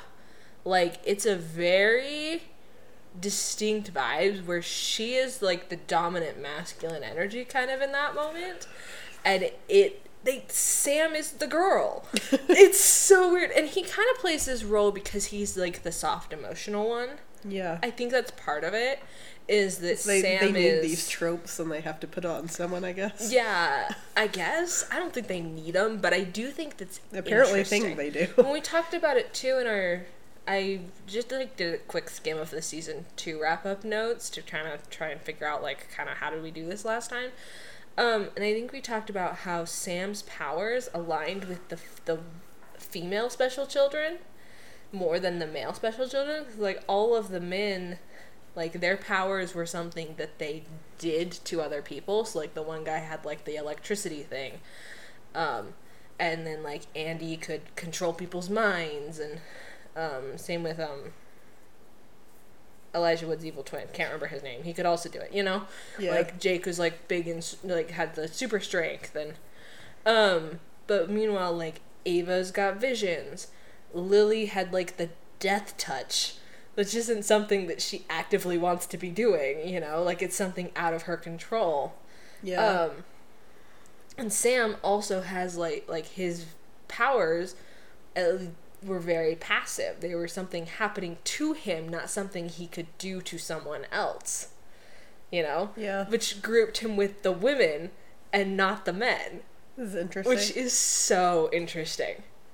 But yeah, Sam is very femme-coded in many ways. He's also very queer-coded, but that's a conversation for another time. But Long Distance Call, kind of middle of the road episode. And mostly, I think, because they stretched the monster so big. It's not super memorable. Yeah, it's not super memorable, and because they stretched the monster so much, it kind of is like, okay.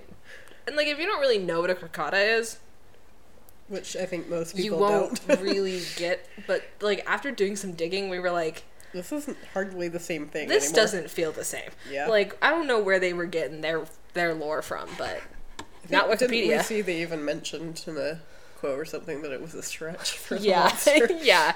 So, like, they kind of knew that they were pushing it. So, but I think it's but it is definitely, like, it's not a bad episode, but it's definitely a dip. Yeah. After, like, you know, Mystery Spot, Justin Bello, Ghost Facers. Yeah. And you kind of, like, you're, like, right in this high of good episodes, and then you just drop down. Yeah. But then you go right back up again, I think, because I love Time Is On My Side. It's not my favorite, but... it's because it's icky. It's icky. I think it's fun. Written by Sarah Gamble. Directed by Charles Beeson. Of course, it's a Sarah Gamble episode. I love her episodes. I love her. But I really like the concept. of Sam being so desperate that he's like, ready yeah, to go with the plan. We will turn ourselves into Frankenstein's monsters to live forever so that Dean doesn't have to die for his deal. Like, that is how desperate Sam is. And I think that is absolutely fascinating. Such an interesting, like, point for the boys to be at. But yeah, this episode is also really gross. We get maggots in this episode. It's true. More maggots. Some guy spills his guts all over the ER floor. I think Aramis was like, we get heart he's ripped screaming, out. She's screaming, you're screaming, we're all screaming. Like, everyone screamed for guts on the floor, is I think what Aramis said, which cracked me up. Yeah, some guy gets his heart ripped out while he's still alive and it's still beating. Ugh, yeah. That scene is disturbing on so many levels. I had but to look also, away. I'm like, I can't. It's also very effective, the way they do the sound. Yeah. Love that. Ugh. Absolutely brilliant. Yeah, the sound team had a lot of fun with this episode. But they did. They did. But we also get Rufus. And I love Rufus. Oh, yeah. Rufus is so good. And we get Bella.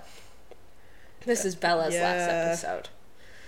So you don't like the ick part, but we get Rufus, we meet Rufus for the first time. We get the whole, did you do her ear joke, which is a whole, Dean's like, I'm down to try anything once, but that sounds uncomfortable.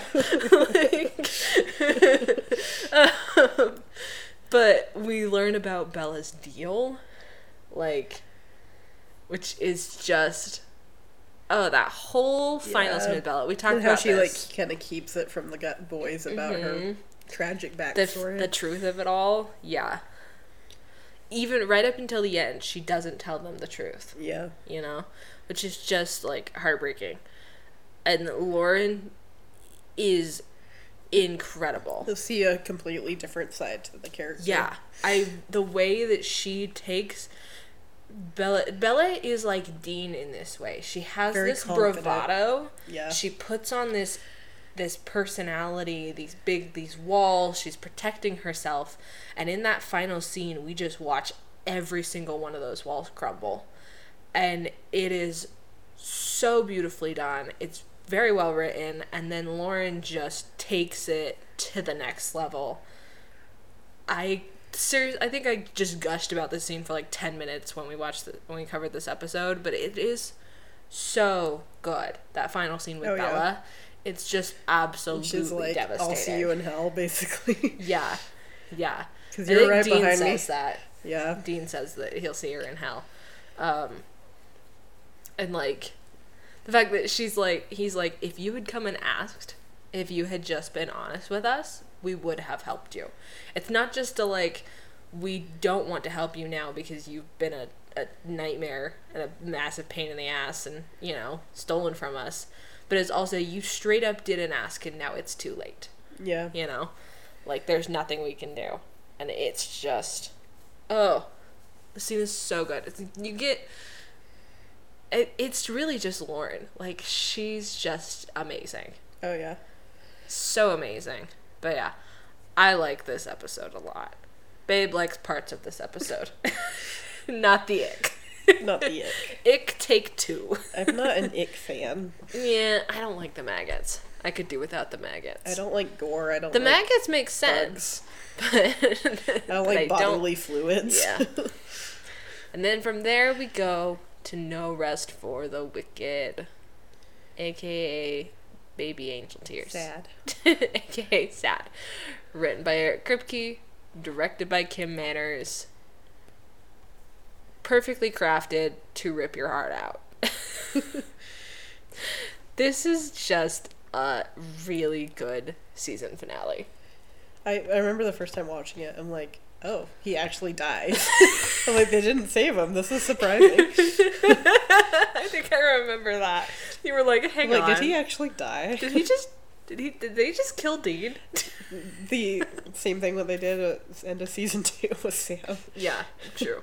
And then you're like, well, the problem season 2. with coming into the show this late in the game, specifically after it's already ended, is that you know it's not gonna last. There's 12 more seasons. Which is exactly why I was confused the first time. I'm like, but he's in the rest of it, right? You're like, hang on.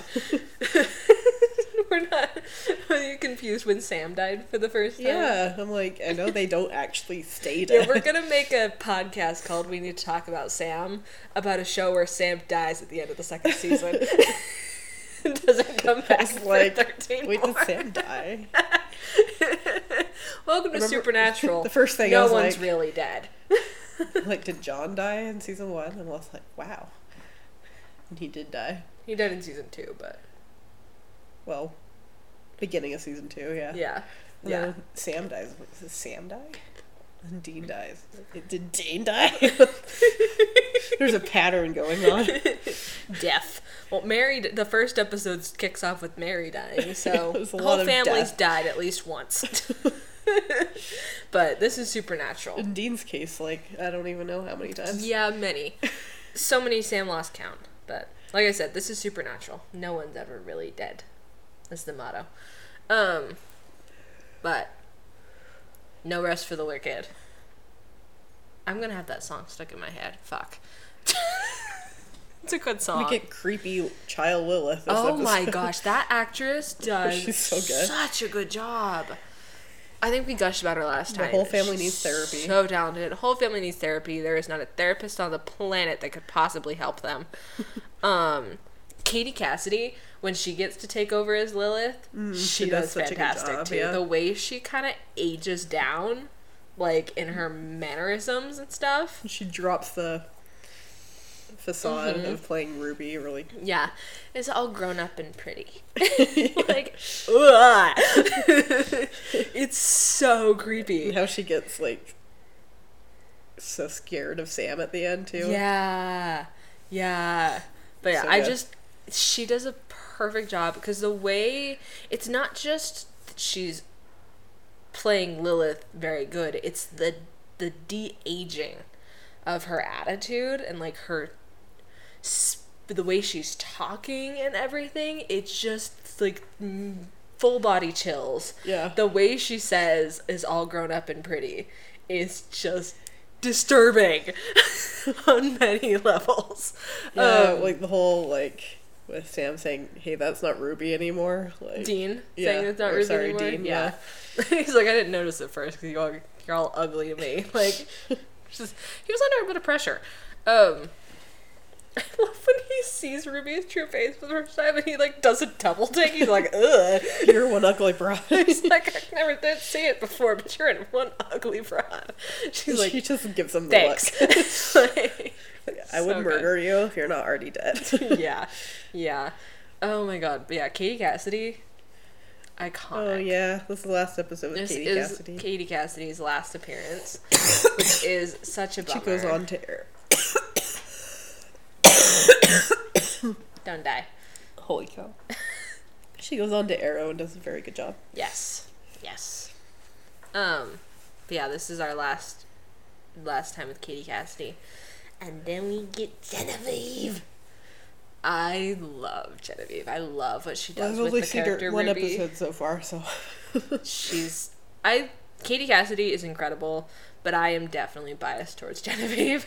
I'm biased towards Katie Cassidy. Gonna see more of her so far. Yeah, Haley is more familiar. I know who she is with Katie Cassidy, whereas I am an avid follower of Genevieve. But I've only seen her in one episode so far. I think so I've said multiple times a chance to win me over. Like, sometimes I don't know who I'm more jealous of, Genevieve or her husband. Like, it's the same thing with Danielle. Actually, no, I know who I'm more jealous of in that instance, and that is definitely Jensen. Like, have you seen Danielle? The woman is a goddess. Is she in Supernatural too? She does have an appearance in really? later seasons. Yeah, which is fun. I like Danielle. Danielle's great. She's very talented too. But yeah, like, who am I more jealous of? The boys or their wives? Probably the boys, because I'm definitely more into women than men. But yeah, No Rest for the Wicked is a very good episode. Shocking finale. A shocking finale. Can you imagine watching this air live for the first time? Be like, what? Oh my god. How are they going to get out of that one? Yeah, they're like, okay, this is the second season finale where we've killed a main character, but there's not enough time for Sam to save his soul. And also, he already tried to do that, and it didn't... The demons weren't accepting. Like, I probably would have expected the next season to be about them trying to bust him out of hell. But that gets resolved within the first 30 seconds of the new season. That honestly probably would have been an interesting season. Like, well, there goes that plot. Save Dean from hell. Plot problem. But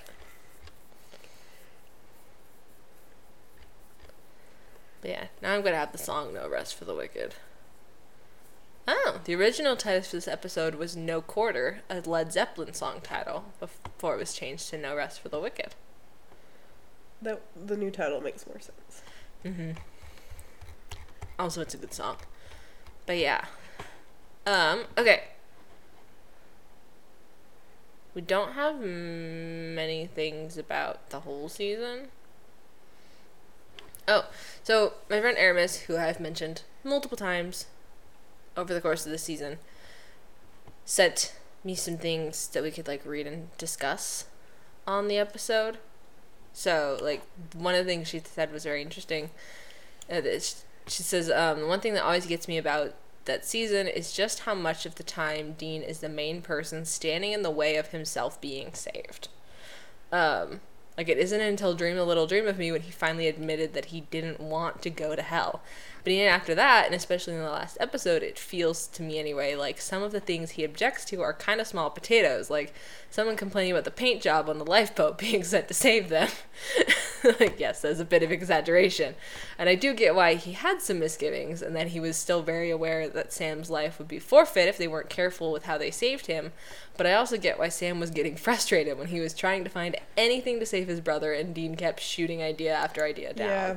Which is a very good point that I hadn't really noticed. Something I kind of thought about too. Is Dean, obviously Dean doesn't want to go to hell, yeah.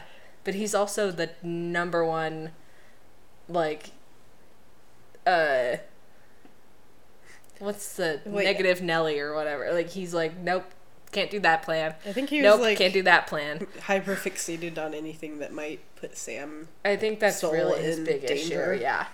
Is if he like, goes, don't do this, don't do that, because that could potentially lead you down this road, and yeah. Yeah, that's his whole. I think that's really his main issue with every single idea that Sam comes up with, is that. I guess with the exception of the Lazarus one, but that one he just didn't want to. The Lazarus Rising, whatever. That's the episode title of. Oh. You mean the Frankenstein dude? Oh. I think that one he just didn't want his body like messed up and stuff. Also, that's probably a factor. But also he does talk too about how, like, if he backs out on the deal, Sam dies, you know? So I think that really is like his main driving factor this season is keeping Sam safe. He's like, I made this deal so that Sam would live.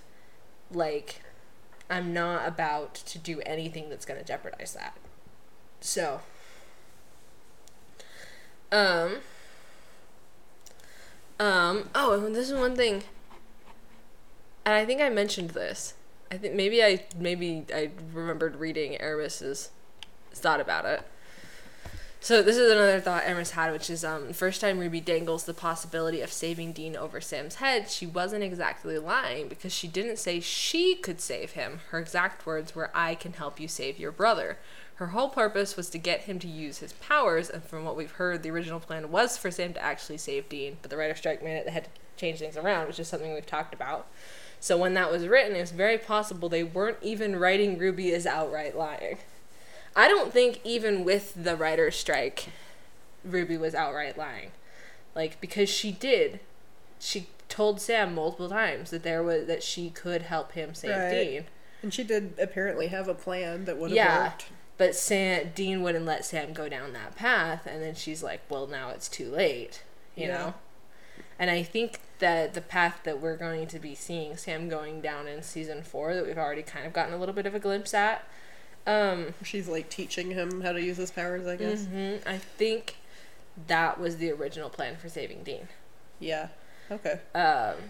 So I think even with the writer's strike and the changes they had to make, she still isn't lying. They just weren't, because they weren't completely truthful. No, definitely, but she was definitely being very particular with her words. Yeah, because like we mentioned at the end of Malleus Maleficarum, she tells Dean, "I can't save you," but the way she words it to Sam is, "I can help you save Dean." Right. Like, it's not "I can save Dean," it's "I can help you save Dean." Like, she wasn't being 100% truthful, but she wasn't lying either. She definitely wasn't lying. She definitely wasn't giving him the whole truth, but yeah. And then Aramis had some Lilith thoughts. She says, listening to No Rest for the Wicked, and I'm actually not sure if it was mentioned why Lilith tended to possess little girls more often than not, but it's also been a little while since I watched through season 3, so I could be forgetting something. I don't think it's ever mentioned. Says, however, I do have some theories on why she may have had a propensity to possess little girls, mostly having to do with the fact that she was supposedly created by God as a human at the same time as Adam. If I remember right, we weren't taught about Lilith at any of the churches I grew up going to, which same also weren't taught about her. So it's assumed she came into being as a full-on adult. So she never got to experience childhood. My thought is that besides being, from a filmmaking standpoint, it's fucking creepy. Yeah. Big facts. She likes to possess little girls because she likes to capture that feeling of being a child, even if it's in a very twisted, demonic way. That makes a lot of sense. Yeah, I really think that's an interesting Especially because, I guess, like, Adam and Eve, they got to experience, like, innocence in the Garden of Eden, you know? A little bit before they were thrust into reality. Yeah. Whereas Lilith just got the boot right away.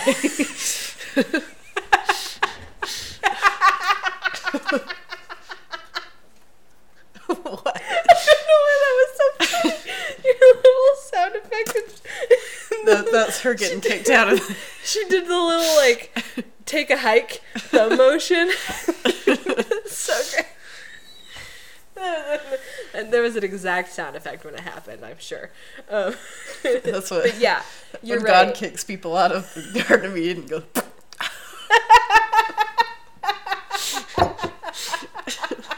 Oh my god. Yeah.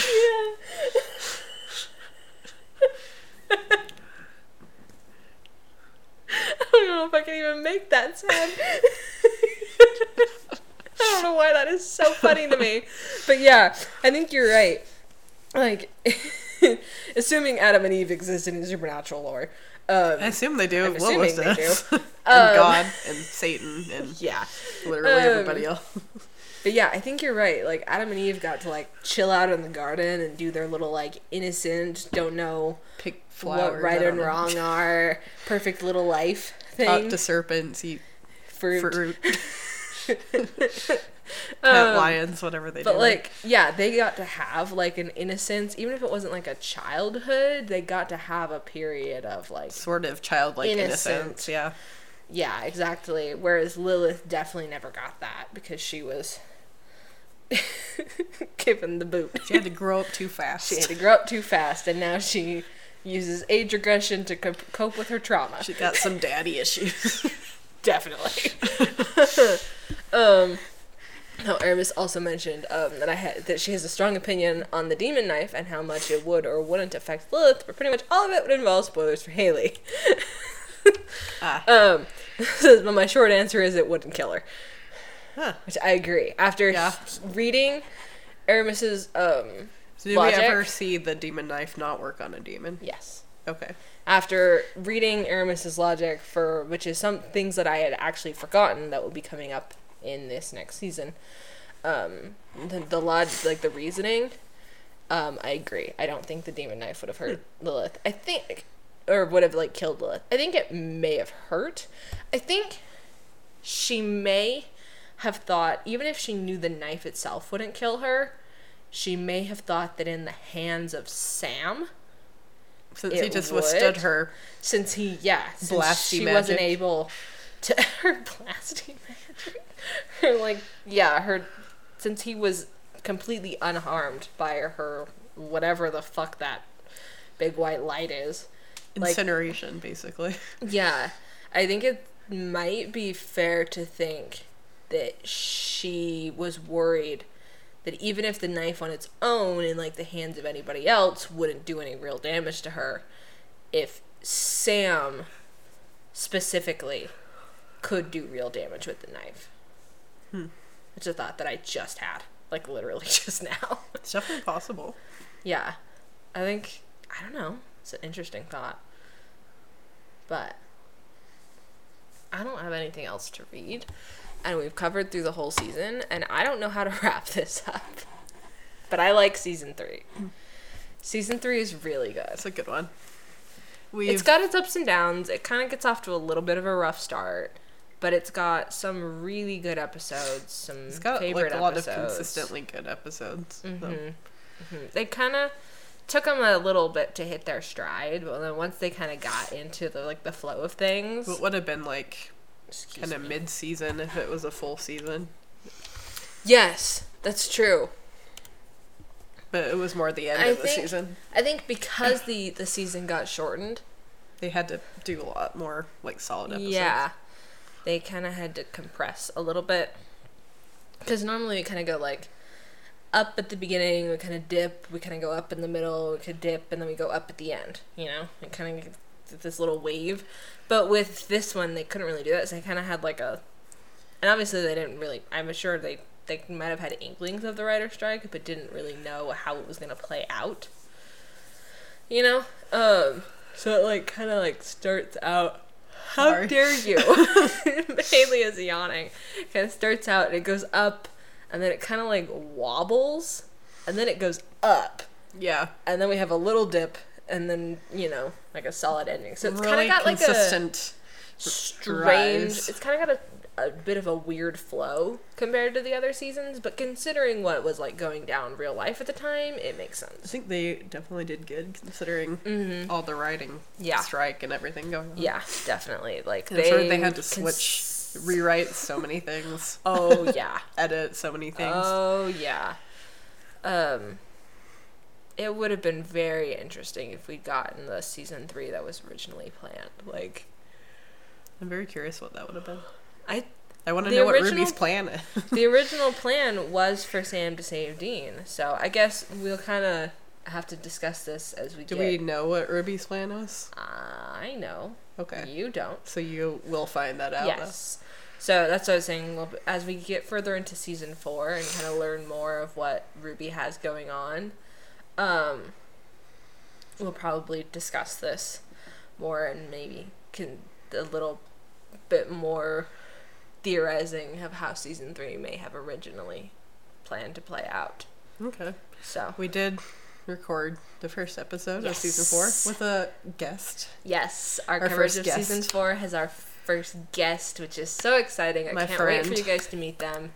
They're fantastic. It was honestly such a fun episode to record. Yeah, it was fun to have a third person to bounce off of. We all had a really good time because, like, obviously just being me and Haley, like, we have a good time. Yeah. You know, we have fun. I think I've done most of the talking this episode, but you're not feeling 100%, so, like, my allergies are finally sort of subsiding. I'm not even going to try to cut out all the sneezing. Sorry in advance. I sneeze a lot. I had an allergy attack, like, the entire episode. The whole day. Like, yeah. Babe's been struggling with her allergies all day. I don't know why. But yeah. So, like, but we have a good time. But it was just, like it just kind of freshened things up a little bit, having a third person. And they had a lot of good insights, too. Yeah, they already want to come back for Yellow Fever, which is episode 6, I believe, of season 4. So, like, they will probably be back. They're a big fan of Cass, so they like the Cass seasons. Yeah. Yellow Fever doesn't have Cass in it. Oh, okay. But they were like, "Can I come? I want to be with you guys for this one." And I was like, "Hell yes, please do. That would be so much fun." We all had a really good time, and I think that episode is probably one of our best. Like, it's just real. It was fun to record. It was just a really good time, and I think it comes across. So I can't I'm wait excited for you guys to hear it. The next episode I watch will be brand new content. Yes, and I'm very excited. So our coverage of Lazarus Rising will be out in a couple weeks to conclude the end of 2022. Like, literally, it's the last episode of this season. Is also the last episode that's covering something Haley had already watched. So we're kicking off next year with brand new content. There is also an announcement at the end of that episode, so stick around for that. Because I already forgot what that is. It's gonna be fun. We're excited. Oh yeah, I think I know. I need to make sure that's all ready to go. I don't remember us recording that, to be honest. You don't? It was kind of late. But yeah, not as late as it is now. But they don't need to know that it's late. But yeah, we're very, very excited for you guys to hear that, because I think it turned out really, really good. We had a really grand time, and I think you guys will enjoy it too. But in the meantime, thank you guys all so much for listening. If you like what you hear and you haven't already, subscribe to us on your favorite podcast app. We are on Apple Podcasts, Stitcher, Spotify, Google Podcasts, all the fun places. Also, please rate and review the podcast on iTunes. It helps the algorithm. And if you have any fellow Supernatural fans, tell them about us. If you would like to reach out, you can find the pod on Twitter at TalkAboutSamPod, on Instagram at We Need to Talk About Sam Podcast, and on Tumblr and TikTok at We Need to Talk About Sam. I'm Lil Red Who Could on Twitter and the Little Red Who Could on Tumblr. And Haley, my love, where can the people find you? She just tried to eat me. You can find me on Twitter at LifeLiveSon3 and Tumblr at HFThoughts-blog. All right. And once again, thank you so much for listening, and we will talk to you in a couple weeks. Bye.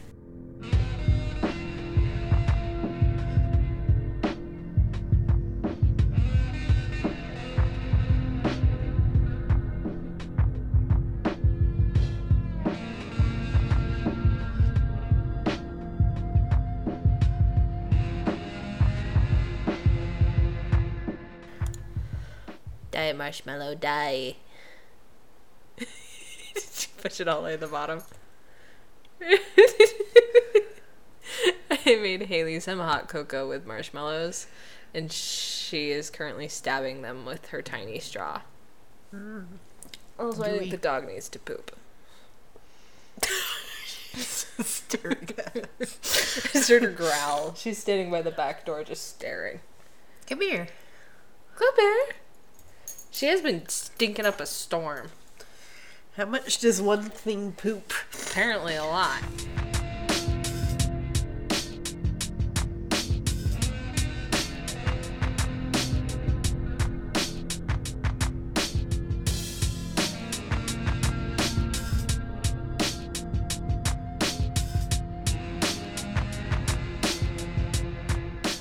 I have my tiny little Supernatural tree.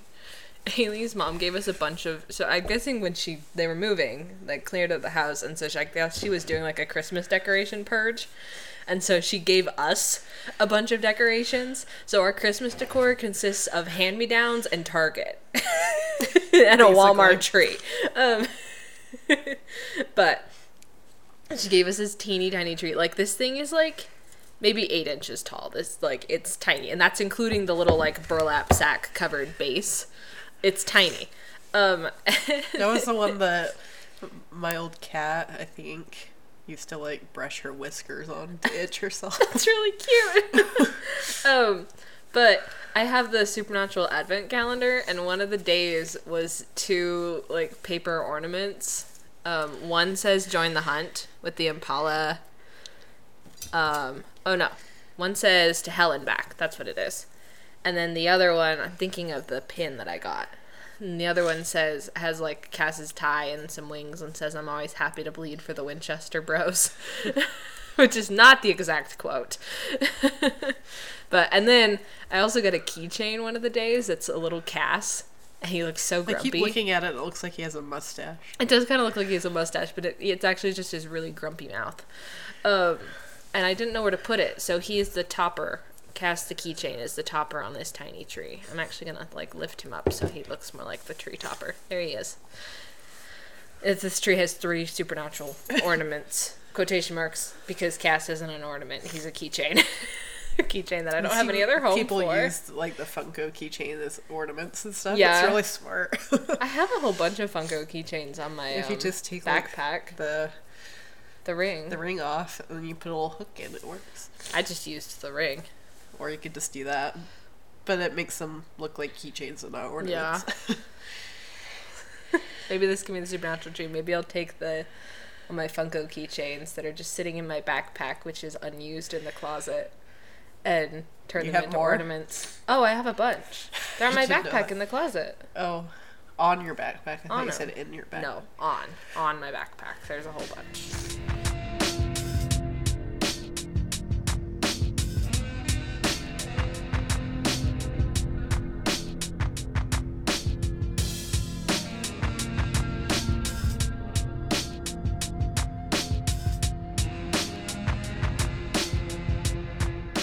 Can you see the steam coming off of my cider? Babe has hot cocoa in her Taurus mug, and I have hot apple cider in my Aries mug. It's the first time I've used this mug, and it's the perfect size. The perfect size mug. Thanks for making it, babe. Yeah, did I do good?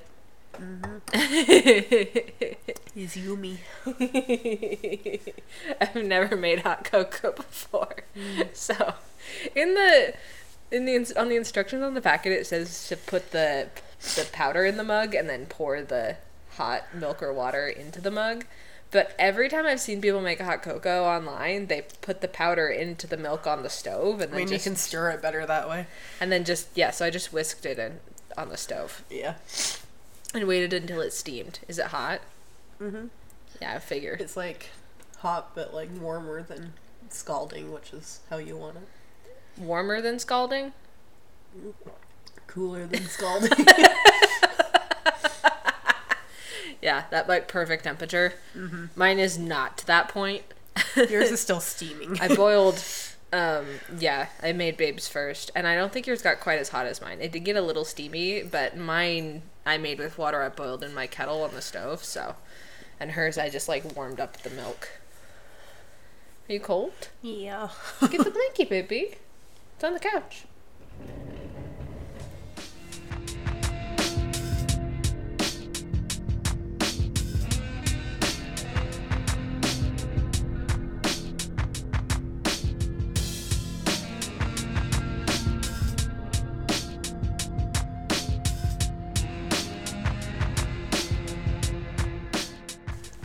What other things do we have to talk about?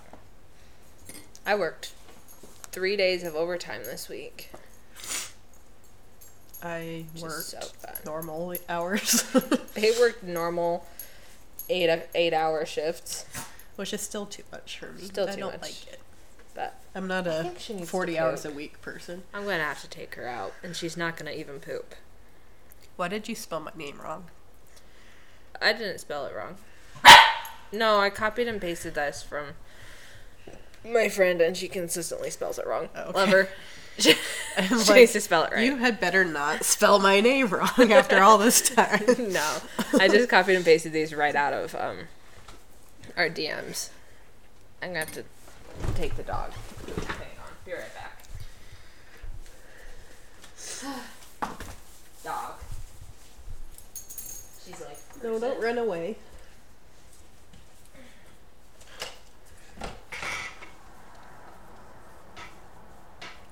Well, Chloe, go out. Come on. Go out. Come on. She's like, it's cold out there. Yeah, that's what happens in December. Oh, she knows I'm gonna grab her.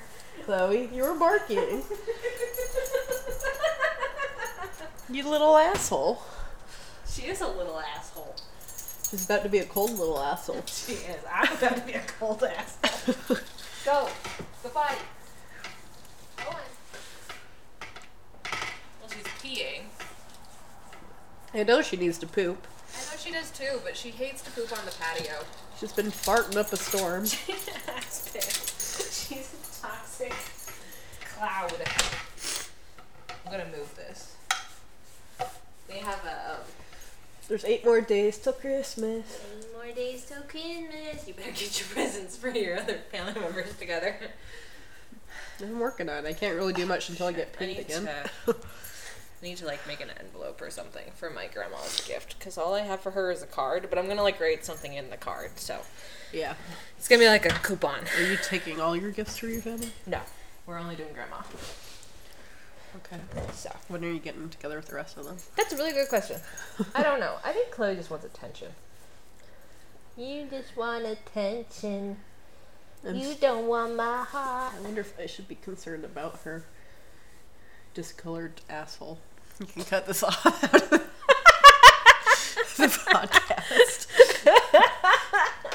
I don't know. Next time she goes to the vet. Said it was like hyperpigmentation or something online. I think it's just a butt freckle. But if you're really concerned, next time she goes to the vet.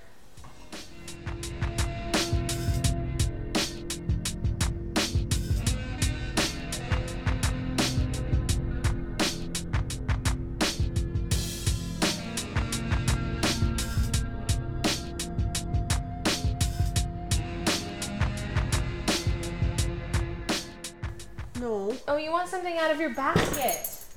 Oh. You can get it yourself, Chloe. I know. She's a baby. This? No. Okay. You want a bone? No. You want Tuggy? No. You want your octopus? No. What do you want, Chloe? Do you want your hoof? Yes. Oh, she seems interested in that. Yes, she does. Just holding one toy out one by one to her. That's what you have to do. So Chloe has a little basket. I got it from Target. I think I got it from the dollar spot. And she consistently wants all the toys out of there. Yeah. All over the apartment. Yeah, we put all our toys in there, and then she doesn't want to take them out on her own. She will occasionally, but I think she's a little bit scared of the basket. Why? We have no idea. I think she's also scared of the watering can. So said objects have never hurt her or startled her at any time. Yeah. I'm gonna plug the tree in. Hang on. But well, there's a dude working out in the gym. Is there? He's just walking around. Wave to him. Huh? Wave to him, but he probably can't really see us. No. I just plugged our Christmas tree in. But, so she'll go over there and she'll, like, bark and huff and puff and about the basket, but sometimes it makes it look like she wants to go out because it's right by the door, so maybe we should put it somewhere else. I don't know. But that's a good place for it. It is. It's just a natural spot. But, because she won't get anything out on her own, so you just have to take things out one at a time and offer them to her. And then, if she takes it, she takes it, and if she doesn't, that's not what she wants. Try something else.